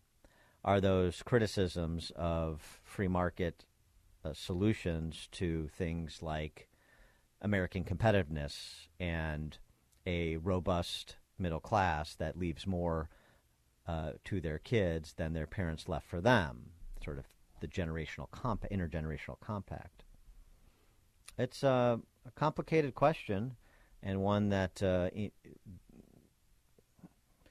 brings forth passions from both schools of thought. To get reaction to the argument, pleased to be joined again by Don Boudreaux, who's an American economist, author, professor, and co-director of the program on the American economy and globalization at the Mercatus Center at George Mason University. You can also get his musings at cafehayek.com, which is a good blog. Don, thanks for joining us.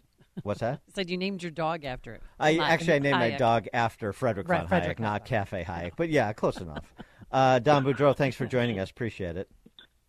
Always a pleasure. I love your dog's name. Yeah, yeah. It was tough. It came down to Friedman versus Hayek, and I just thought Friedman doesn't necessarily invoke Milton, and so yeah. That's that true. Anyway. I digress. had a stereo once named Adam Smith. So okay, well there. Oh, both the first name and last name. Oh, okay, there you go. Yeah. I could have done that. I could have done Milton Friedman, but it's just like Milton Friedman, come here, Milton Friedman. I don't know. It would sound come weird. here, little Milty. We just called him Adam. Yeah. Yeah, it sounds weird in the park, you know. So, Don, what about Chris Buskirk's argument about things like Glass-Steagall and how that served to the detriment of middle-income families in America, rather than the promise that those sorts of ostensibly free market solutions would lead to more prosperity across income quintiles? I wish people like that on the right and the left would actually look at the facts, which are not that difficult to acquire. There's a lot wrong in this country, but it is simply untrue, just patently untrue, that American wages have stagnated, that income, mobility across income groups has diminished. It's simply untrue that the middle class has been hollowed out. It's simply untrue that we're deindustrializing. There's no evidence for these propositions, and all the evidence points against it. I recommend to your readers who doubt me, there's a wonderful little book. It came out 3 years ago, early 2020, right before COVID, by the economist Michael Strain, who is certainly no libertarian ideologue. He's a very competent, empirically oriented economist at the American Enterprise Institute. It's called The American Middle Class. I think it's called The American Middle Class is Not Dead, but Populism Could Kill It. And he's got reams and reams of easily accessible data with all the sources in there that show that real wages have been rising during this time period. Fringe benefits have been rising. Income mobility is perfectly healthy. Industrialization continues apace. We Americans continue to produce a lot of things. So these people, they just get their facts wrong. They keep repeating the same fallacies. And the fallacies are so ingrained in the popular narrative that they've taken on a life of their own. Once you look at the facts, the whole story collapses. Now, it is true. There are a lot of problems with the country. This distinction that you mentioned, that Joel Kotkin identifies, I think that's real. We do have a divide between these arrogant intellectual elites and ordinary people. But that divide is largely driven now, or driven to a large degree now, by this very myth. We have people on the right and the left saying to ordinary Americans, look, you don't realize you've stagnated, and it's because of free trade, it's because of tax cuts, it's because of deregulation. And so we have to reject all those policies and return to the glorious days of the 1960s and 70s. And that gives these elites more power. Far from taking power from elites, far from giving power to ordinary men and women, the very policies that these people propose would actually genuinely take more power, economic and political power, from ordinary people. So I just wish they would get their facts straight. If you get your facts straight, the whole story again utterly collapses. Here's the problem, one of the problems is, so what do you say, let me give you a couple examples from Illinois, because I think they represent certainly the Rust Belt, but what's going on in the country generally. And I expect a Schumpeterian response from you, but we'll see. Rockford, Illinois, used to have a thriving manufacturing sector. It used to be a real manufacturing hub for a mid-sized city. Manufacturing pulled out of Rockford, and that community has not recovered since that started occurring in the 80s.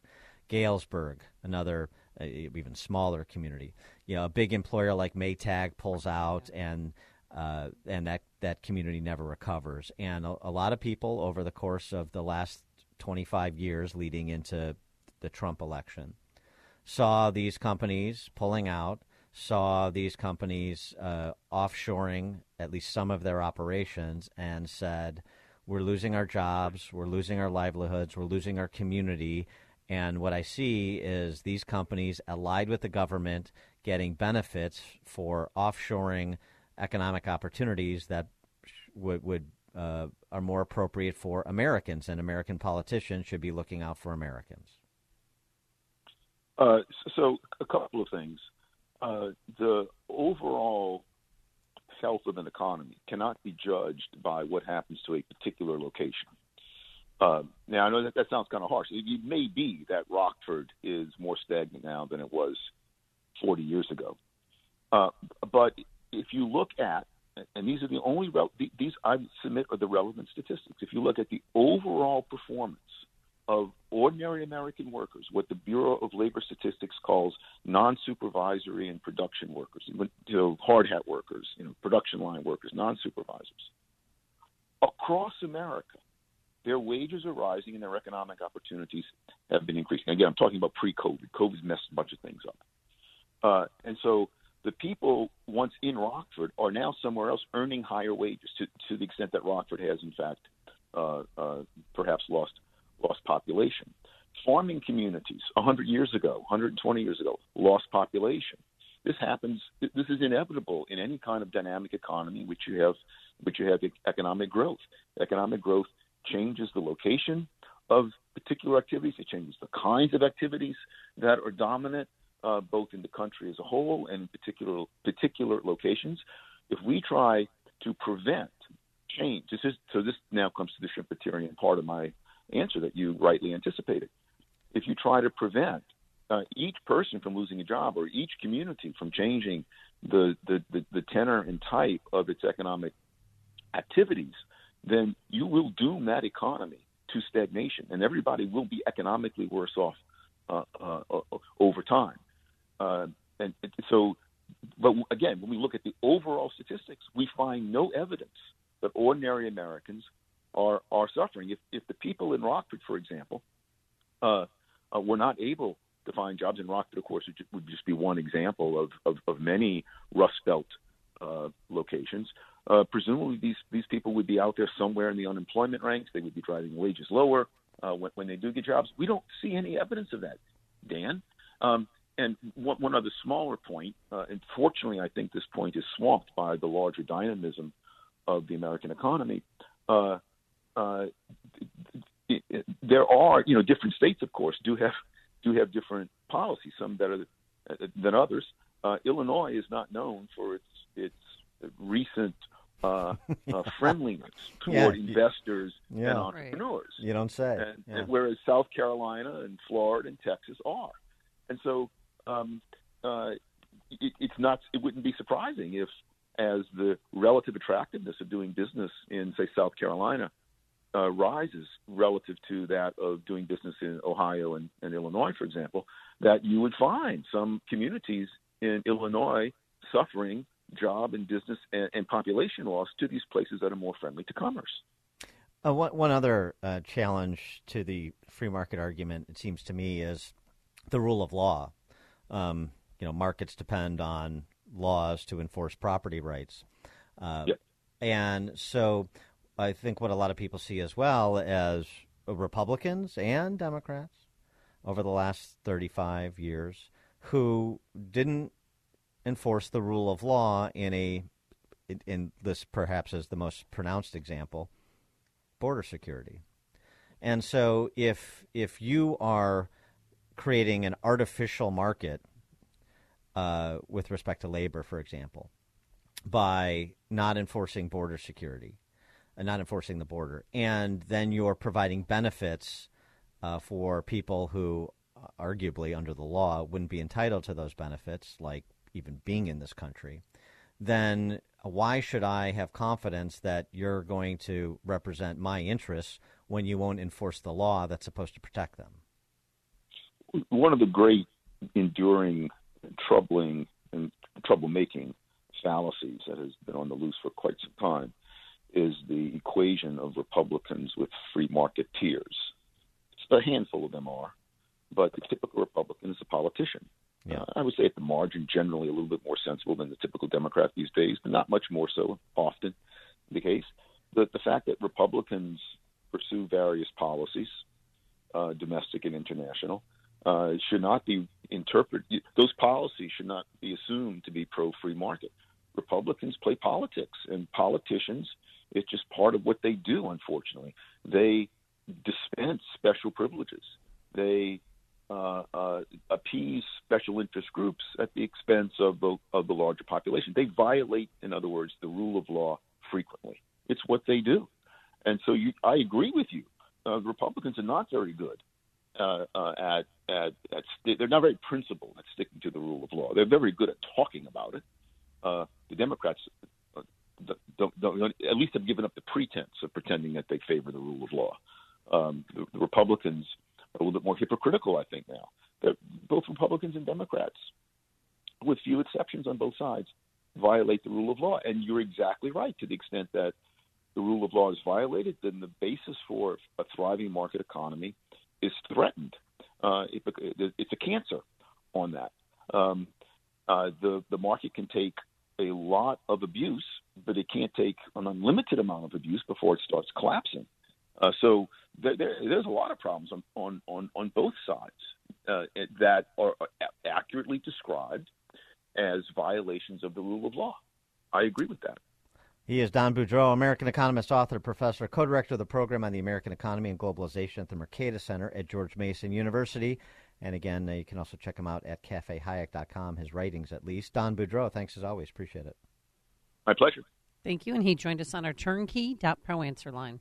You're listening to Chicago's Morning Answer with Dan Proft and Amy Jacobson on AM 560. The Answer. This is Chicago's Morning Answer with Dan Proft and Amy Jacobson on AM 560. The Answer.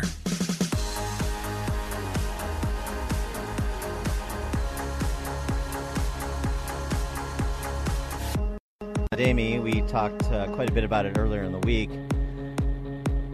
After Nick Clegg, the global public affairs president of Meta, appeared with our friend Bret Baier to talk about the reinstatement of Donald Trump on Facebook and Instagram. And Clegg was asked by Baier about the Facebook files, if you will. Unfortunately, there are not enough of them disclosed because Elon Musk is not running Facebook. But the Facebook content moderation approach, number one, and then connected to collaborating with the government to do the government's bidding and the bidding of various government agencies the way it's been documented Twitter did. And this is what Nick Clegg said. Baier specifically asked him about the Hunter Biden story as well as discussion of all things COVID on the Meta platform, Facebook. And this Clegg didn't tackle COVID, but he did tackle the Hunter Biden story, and you can extrapolate from his answer on the Hunter Biden story what he would say about their moderation of COVID debates. Biden story, other platforms, I think it was Twitter, sort of just deleted the story altogether. We didn't. You could still find the story. Millions of people did. But for 7 days, the prominence of the story was less for those 7 days, it's just part of the way our systems work to allow our fact checkers. We have a network of independent fact checkers to look at the story if they wanted to. They didn't, and after 7 days, that what's called in the jargon that temporary demotion was taken off. So we didn't remove it. People could find it. Many people saw it on Facebook. We were simply following the rules by which our systems currently operate. Of course. Yeah, and the independent fact checkers, and who could question the integrity of the independent fact checkers, those networks, just had to demote it for 7 days, to get through the election, and then people could find it. Yeah. For more on this, pleased to be joined by Robby Soave. He's the senior editor at Reason, Reason.com, host of Rising on Hill TV as well. Robby, thanks for joining us. Appreciate it. My pleasure. Nice to talk with you. So were you content with what Nick Clegg had to say about Facebook's content moderation policies? And as to the question of their collaboration with government, he said, look, we frustrate governments more often than not by refusing to do what they want us to do. So their posture is for free and open debate, except when the independent fact checkers say no. Right. I'm incredibly frustrated with the content moderation policies at our major social media companies, as are many users, citizens. We have learned so much more from the Twitter files and various disclosures about just how much bad moderation was being done at the encouragement of government and at the behest of government. I do think it is a fair point, however, in parsing all this, to see that they did push back somewhat in some cases. So the Hunter Biden case is not a case of pushback, right? They did that of their own volition, and it was a bad decision. Twitter then later tried to justify it, for instance. But in a lot of the other cases, you do see from the Twitter files, right, that like the FBI will say to Twitter, for instance, this is Russian disinformation. You got to take this down. And at first, Twitter says, no, we've looked at this. It's nothing. It's not a big deal. You're overplaying this. And then it got more threatening, and it got, well, if you don't do anything about this, you're harming democracy. We think major media corporations and Democratic politicians will have something to say about that. And then finally, they start going along. With Facebook and COVID stuff, it was much more willing than that. But look, there is an issue here in that a lot of the bad stuff seems to me that was actually very much coercive from the government's perspective. In what way? Can you explain? Yeah, well, as I just said with the Twitter files, you see in the FBI emails to Twitter them saying, look, here is Russian disinformation. You have to do something about it. And Twitter saying this isn't really Russian disinformation, and then them saying we're going to tell Politico you're not taking misinformation seriously. Oh. And at the same time, you have political figures railing against these companies publicly. Joe Biden in July of 2021 said Facebook is killing people because it doesn't moderate more content relating to COVID. He said that, and then his communications. One of his communications people, Kate Bedingfield, I believe her name is, she went on TV and said, if they don't take our criticism more seriously, we should change Section 230, which is the statute that has to do with how much liability they have for content on the platform. They were basically saying, if you don't do what we say, we're going to look at having punitive regulation hit you. So, look, you can be as frustrated with the social media companies as you want, and to be clear, I am very frustrated, but they were definitely between a rock and a hard place. They were definitely looking at being at least the hint, more than the hint, of being punished for not doing what the administration wanted. Right. Although what comes across to the Twitter files and what comes across even from some pronouncements Mark Zuckerberg has made is a disposition of collaboration. Their default is to collaborate, is to listen, rather than saying, we're not in the business of taking our marching orders from you at the FBI or CDC. They go on, as Nick Clegg did with Bret Baier, and say, we're a private company and this and that and so forth, and we make our own decisions. But the feel of those Twitter files, the feel of what the emails between the CDC and Facebook that you wrote about is a default position to try to accommodate. Is that fair? I think that is fair. I mean, these are hard it's hard to tell exactly what their thinking is. Yes, I think they're staffed disproportionately by people who are very amenable to this, who want to be good citizens and define good citizenship as, kind of reflexively listening to what federal officials and federal health officials and maybe federal law enforcement have to say. At the same time, they're being held hostage a little bit. Everyone in politics is railing against them. I mean, Republicans want to regulate these companies for censoring too much content, right? And Democrats want to regulate them for not restricting enough content.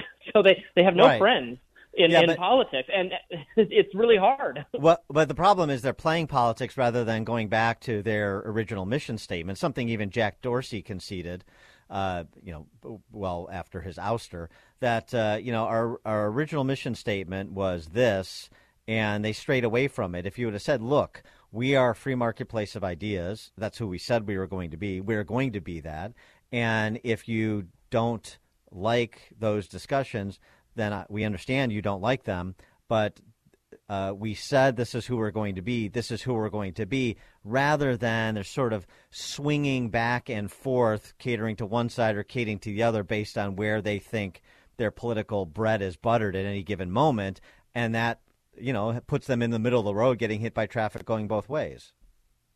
Yeah, I think that's basically what happened. And I mean, they've been hauled, the leaders of these companies, Zuckerberg and Dorsey back when he was in charge, and et cetera, they've been hauled before Congress multiple times to be yelled at by members of both parties who are somewhat advanced in their age and have, I think, to be charitable, only a tenuous grasp of the technologies involved.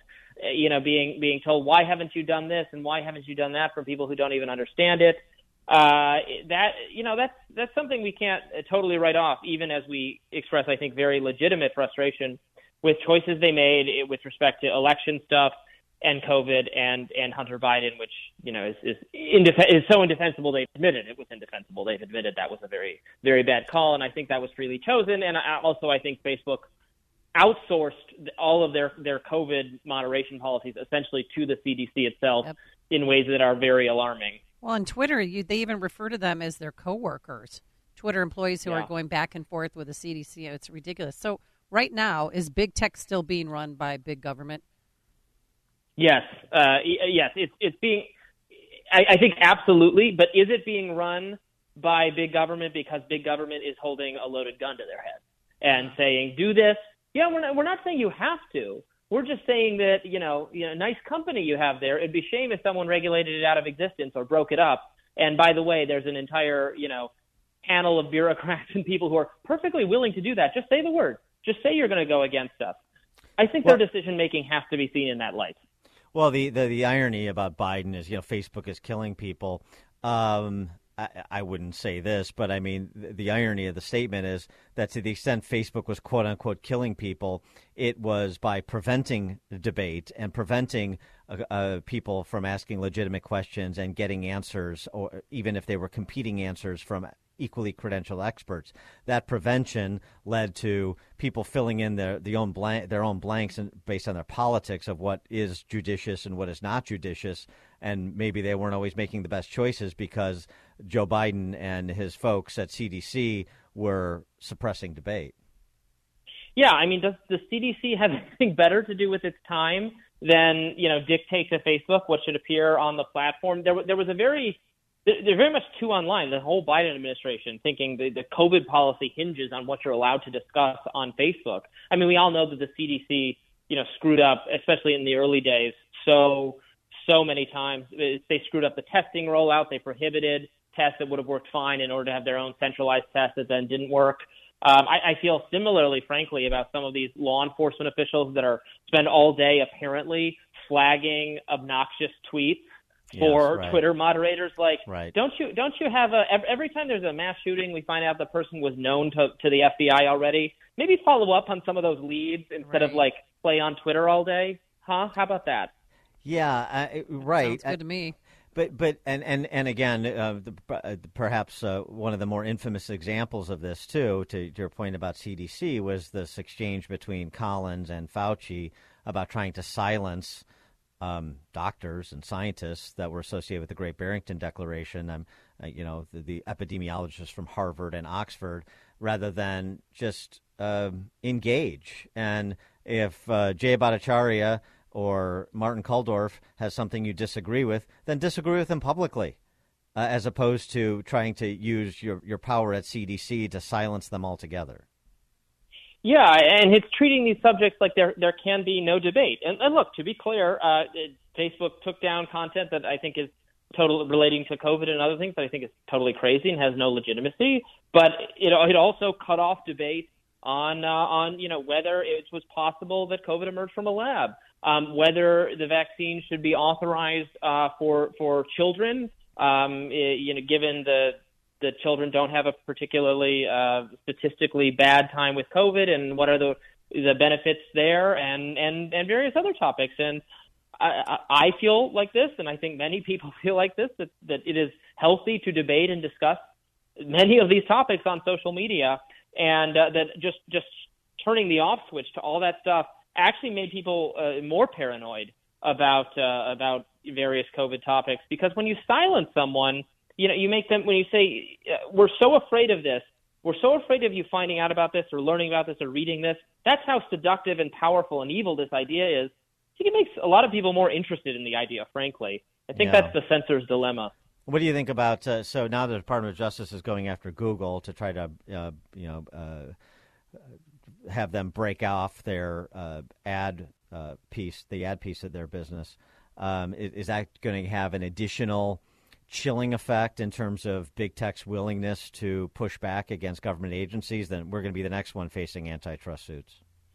Yeah, I think, frankly, yes. And many conservatives who want to defend free speech, I think, are falling into a bad trap of supporting some of these government actions being taken against the tech companies. Again, the major problem is that government actors, federal bureaucrats, political figures are threatening these companies into doing things that I think are bad. Trying to handle it on the company end is I think, not a good approach and risks making the problem worse. Like, if we break up Google, how does that? Well, you could have several entities that all have bad speech policies because they're all being yelled at by the federal government. If you raise their liability, why they would take down more stuff. That's the worst solution of all, is this changing this Section 230 statute, which many conservatives want to do, but it would make it so you could sue Facebook, for instance, if I post a libelous comment on Facebook. Right now, you can sue me, you can't sue Facebook. That's the way the law works. They want to change that, but I think the obvious implication of that would be then Facebook's not going to let me post at will, or anyone, or just verified users. There'd be some kind of vetting process. That seems like a vast silencing would take place under so many of these policies. So I'm very much against them. We have to correct it on the government end, not on the tech end. He is Robby Soave, senior editor at Reason, Reason.com, host of Rising at Hill TV as well. Robby, thanks for joining us. Appreciate it. My pleasure. Thank you. Thank you. And he joined us on our Turnkey.pro answer line. If you're talking about it, Dan and Amy are talking about it. It's Chicago's Morning Answer on AM 560. The Answer. Open mic! Open mic Friday! Call it now! Open mic Friday! Top of the morning, Dan and Amy. It's that time of the week. Open Mic Friday. Taking your calls, 312-642-5600, turnkey.pro answer line. Comments, compliments, concerns, criticisms, general crack pottery. We'll take it all. Amy, would you like to offer anything? I'm just girding my loins to see what's going to happen today in reference to the video that's going to be out in the Memphis beating. And then also Paul Pelosi, the body camera video is going to be released on that. Hammer time. Oh, can't touch this. Do. Yeah, because Nancy Pelosi, I don't think she said that she might not be able to watch it, and there might be other reasons why she won't be able to watch it. But I don't know. But we'll just find out the truth, because NBC News FOIA'd the information. They FOIA'd the body cam video, the police body cam video, and other things. So I'll be released today, folks. And then I offer up Aaron Rodgers. I know there's probably some Bears fans and COVIDians that don't like him, but he was on his buddy Pat McAfee's podcast again. I think he appears weekly on that show. And he talked a little bit about the press coverage since his season ended, all the trade rumors about Aaron Rodgers. and how the sports media covers him. And I thought this was a really good perspective. You could make the same case for a non-COVIDian Paul or person and their treatment from the larger press corps. Take a listen. There's heroes and villains in sports and entertainment, and I think because of my stance on COVID and maybe some other things, I've been cast as the villain, especially the last few years. Yep. And so that is the way that a lot of things I said are often interpreted. I'm not upset about that. I don't feel like a victim in any way. I don't have that mentality. That's fine. I actually embraced that role a little bit, if that's how you want to cast me. But I did see there were some comments that, I'm only playing for MVPs and stuff like that. Didn't maybe quite see the entire clip of some of the stuff that I said. I don't care about that stuff. It doesn't offend me. I mean, this culture, this woke culture wants to be offended by everything. You just go online and find something you don't agree with. I'm offended. How could you possibly say that? Yes. I don't really care. I don't care who it's coming from or who said it. They're entitled to their opinion. It might not be right. And every now and then you got to get on here and say, hey, you found some bullshit. Like, that's just not true. Like, let's just tone it back a little bit. You might need to do that. Most of the time, you just kind of gloss over it. Who cares? It doesn't really matter. Because it honestly doesn't matter. It doesn't affect my day-to-day. It doesn't interrupt my whale-watching time. It doesn't interrupt me at all during the day. I don't think, agonize about, like, Gronk said, I shouldn't be worrying about MVPs. I'm like, I know Gronk. I love Gronk. He's awesome. He's fun energy to be around. Like, but what do they do? If you take the right sound bite from the right thing, and it's a station that may or may not have in the past been brought to you by Pfizer, then they got to make sure that their villain, gets cast in the correct light. And whether or not they're sponsored by Pfizer, Moderna, Johnson & Johnson, whatever it might be. What? When you go up against some of those powers that be, you put yourself in the crosshairs. They're going to paint you in a certain way. And that's what the media did to me a couple of years ago. That's fine. That's their prerogative. That's what they want to do. But I think I responded, pretty good in those times. And I'm glad I went through that. And anything that comes after that, small potatoes, bro. How can you not like Aaron Rodgers? I love him. And people just vilified him, and on so many levels, because he wouldn't get vaccinated. It's a sad commentary. So sick. Sad commentary on our society where Aaron Rodgers has more political courage than members of the clergy. Yep. Sad commentary. All right, take a couple calls here. That is the point of the segment. Bob in Buffalo Grove, you're on Chicago's Morning Answer. Good morning, Dan and Amy. Always good talking to you. Earlier this morning, your news segment mentioned the passing of an NBA player, but I don't believe you or Mike Scott mentioned another death. Dan, aren't you a White Sox fan? I am a White Sox fan. Well, before you were born, there was the 1967 season. Yes. Gary Peters was on that staff, and he passed away. Peters was part of that great, phenomenal pitching staff of Horland and a very young Tommy John. That team almost took the pennant. Yeah, Tommy John. Yeah, sure. That team almost took the pennant. They had a phenomenal ERA, but no hitting. And then I Tommy still John remember is this. Tommy John, famously known for the Tommy John surgery. Tommy John surgery. Yep. Oh, right. And then Sunday at the end of the season, the Sox went into Kansas City to play the Royals. It was pretty much not a done deal, but Kansas City was the one of the worst teams in baseball. The Sox were going to win a doubleheader. Unfortunately, they lost a doubleheader, and that ended their pennant chance. And Thank you. Gary Peters, yes. Have a great day. Thank you, Hawk Harrelson, for that moment in White Sox history. Appreciate it. Love you, Bob. Speaking of sports, that's Billy Packer. That was mentioned by Mike Scott. Yeah, Billy Packer. He was a good color analyst. I liked him doing college basketball games. We still have Bill Raftery, but Billy Packer was good too. Okay. Jordan Antioch. Good morning, Dan. Good morning, Amy.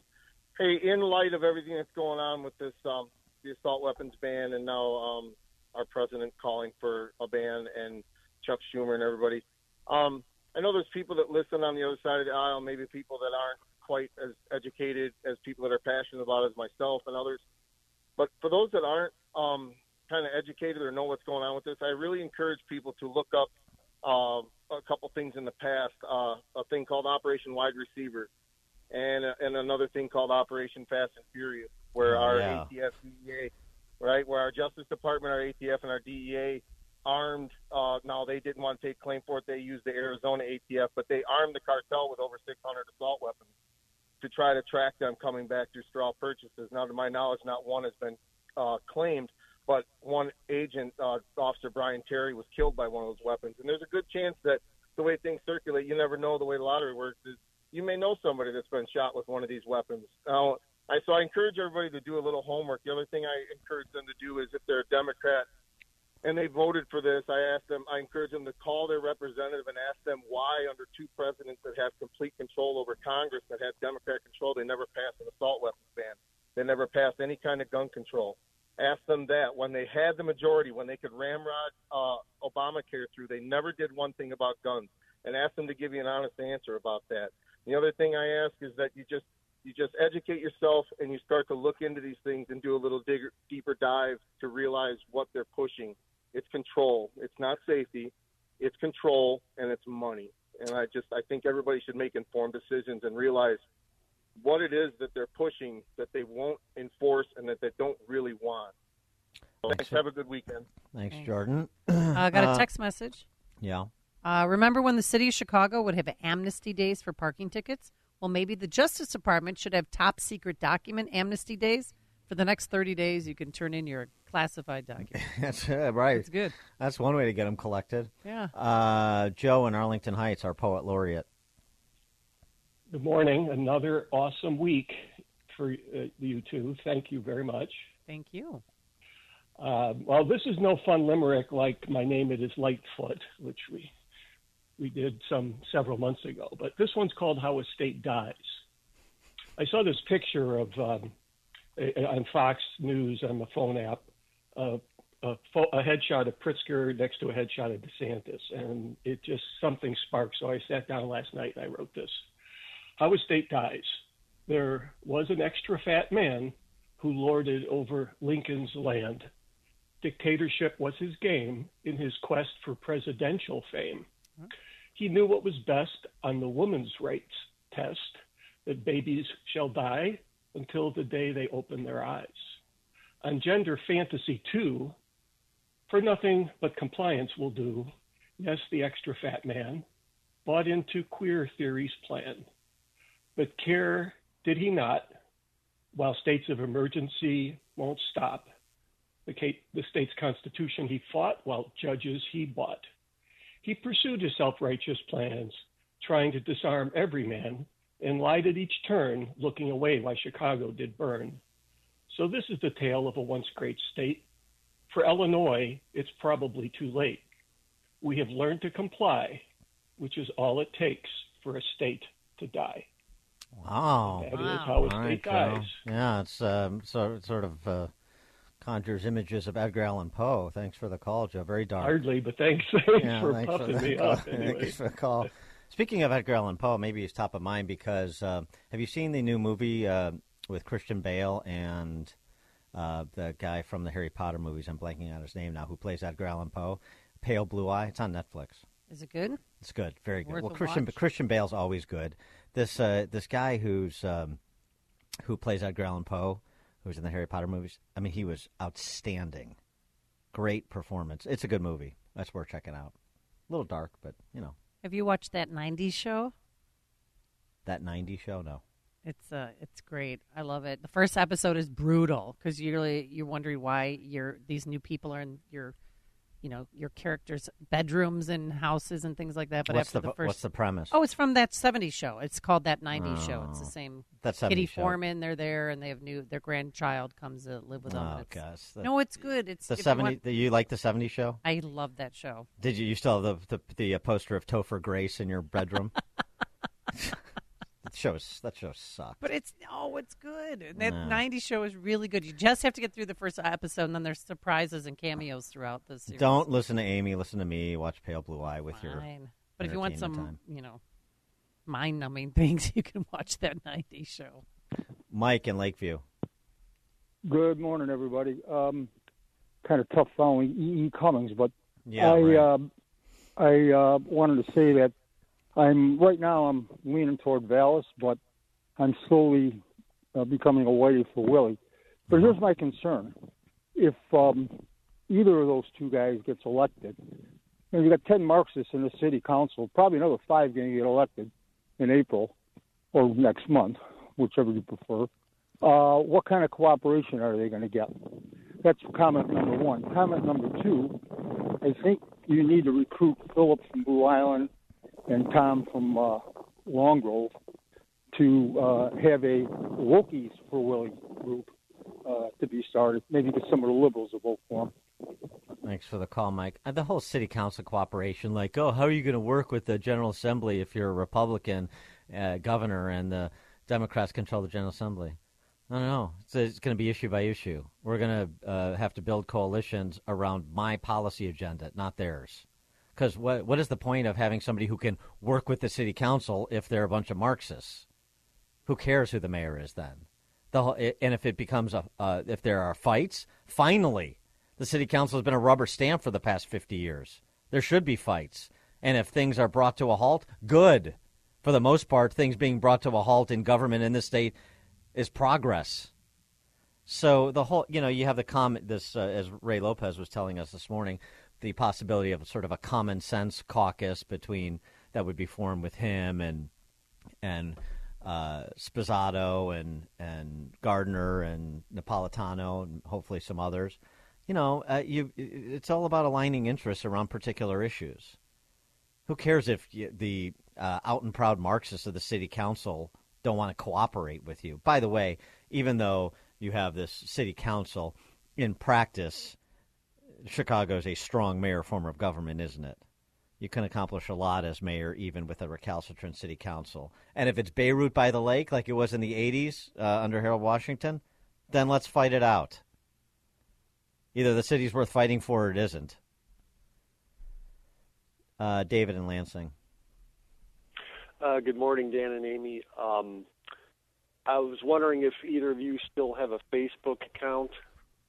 Yeah, I do. I don't post very much, but I have an account. Yeah. Okay. Did you know that if you don't necessarily have to give somebody money or a website money, you could just go to the website and that increases traffic. When you increase traffic, that company that owns the website can charge more for advertising. So you're kind of indirectly giving Mark Zuckerberg money. Remember when you threw the election, or you helped throw it by spending $400 million on drop boxes a couple of years ago? I do remember. Well, by going to Facebook, you're helping Mark Zuckerberg throw more elections. Have a nice day. All right, David. Stay away from Facebook. Well, the whole boycott everything. Yeah, that's not the play. It's just not. It's not a feasible strategy. Sorry.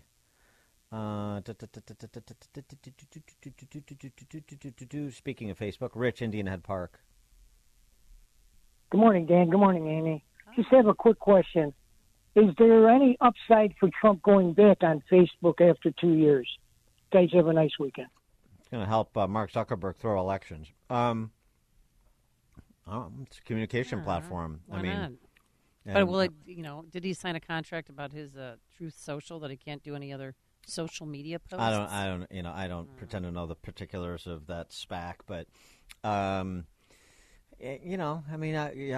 effective was he using Twitter? And Twitter puts money into the pockets of, now Elon Musk, but previously, and when Trump was ascendant, it was Jack Dorsey and, by extension, the left, as we see from the Twitter files and the spy agencies. So is Trump operating against interests? No, not really. He was able to reach a lot of people around the legacy media, wasn't he?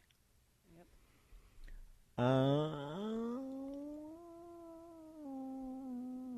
Eduardo in Chicago. Doing a back bend over there? Yeah, stretching. Yeah, good morning, Dan and Amy. The COVID thing and the flu shot, they're not supposed to be taken at the same time. They had an article in the Daily Mail because there's an increase in stroke. And check this book out for the young people, 50 Jobs, 50 States, Daniel Siddiqui. I should have called this in last time. 50 Jobs, 50 States. Yeah. And we should check it out because why? What's the thesis? Well, young people change jobs after 1 week, so this would be good for them, and then they can write a book. Okay. Oh, this is what he did. He did 50 Jobs in 50 States. Right, Got a right. personal journey. All right. Thanks, Eduardo. Chuck and Delavan to close her out. Hey, how you doing? Thank you, everyone, for coming to visit the bottle shop. I'm not sitting in the bottle shop. I'm not allowed to drink when my girlfriend's working, Kathleen. But I want to give a shout-out. When I was at your birthday party, I met this really nice couple, Phil and Reggie. And I want to give a shout-out to them. They sold their house in Illinois. Now they live up here by Lake Geneva. So don't forget, next week, we got the big winter festival up here in Lake Geneva. Come up and freeze your buns off. It's going to be exciting. Thank you, Chuck. Dan and Amy, Chicago's Morning Answer. This is the morning show more Chicago radio listeners are choosing. This is Chicago's Morning Answer on AM 560. The Answer. Thanks for listening to Chicago's Morning Answer podcast, sponsored by Signature Bank. Signature Bank takes pride in helping customers grow their business and provide unmatched banking expertise, custom financial solutions, and the industry's best technology. So whether you're a business looking for a deposit relationship or needs a ready source of financing, Signature Bank is the right bank for you. Call today at 773-467-5600 to hear how Signature Bank can help your business grow and thrive. Member FDIC, Equal Housing Lender.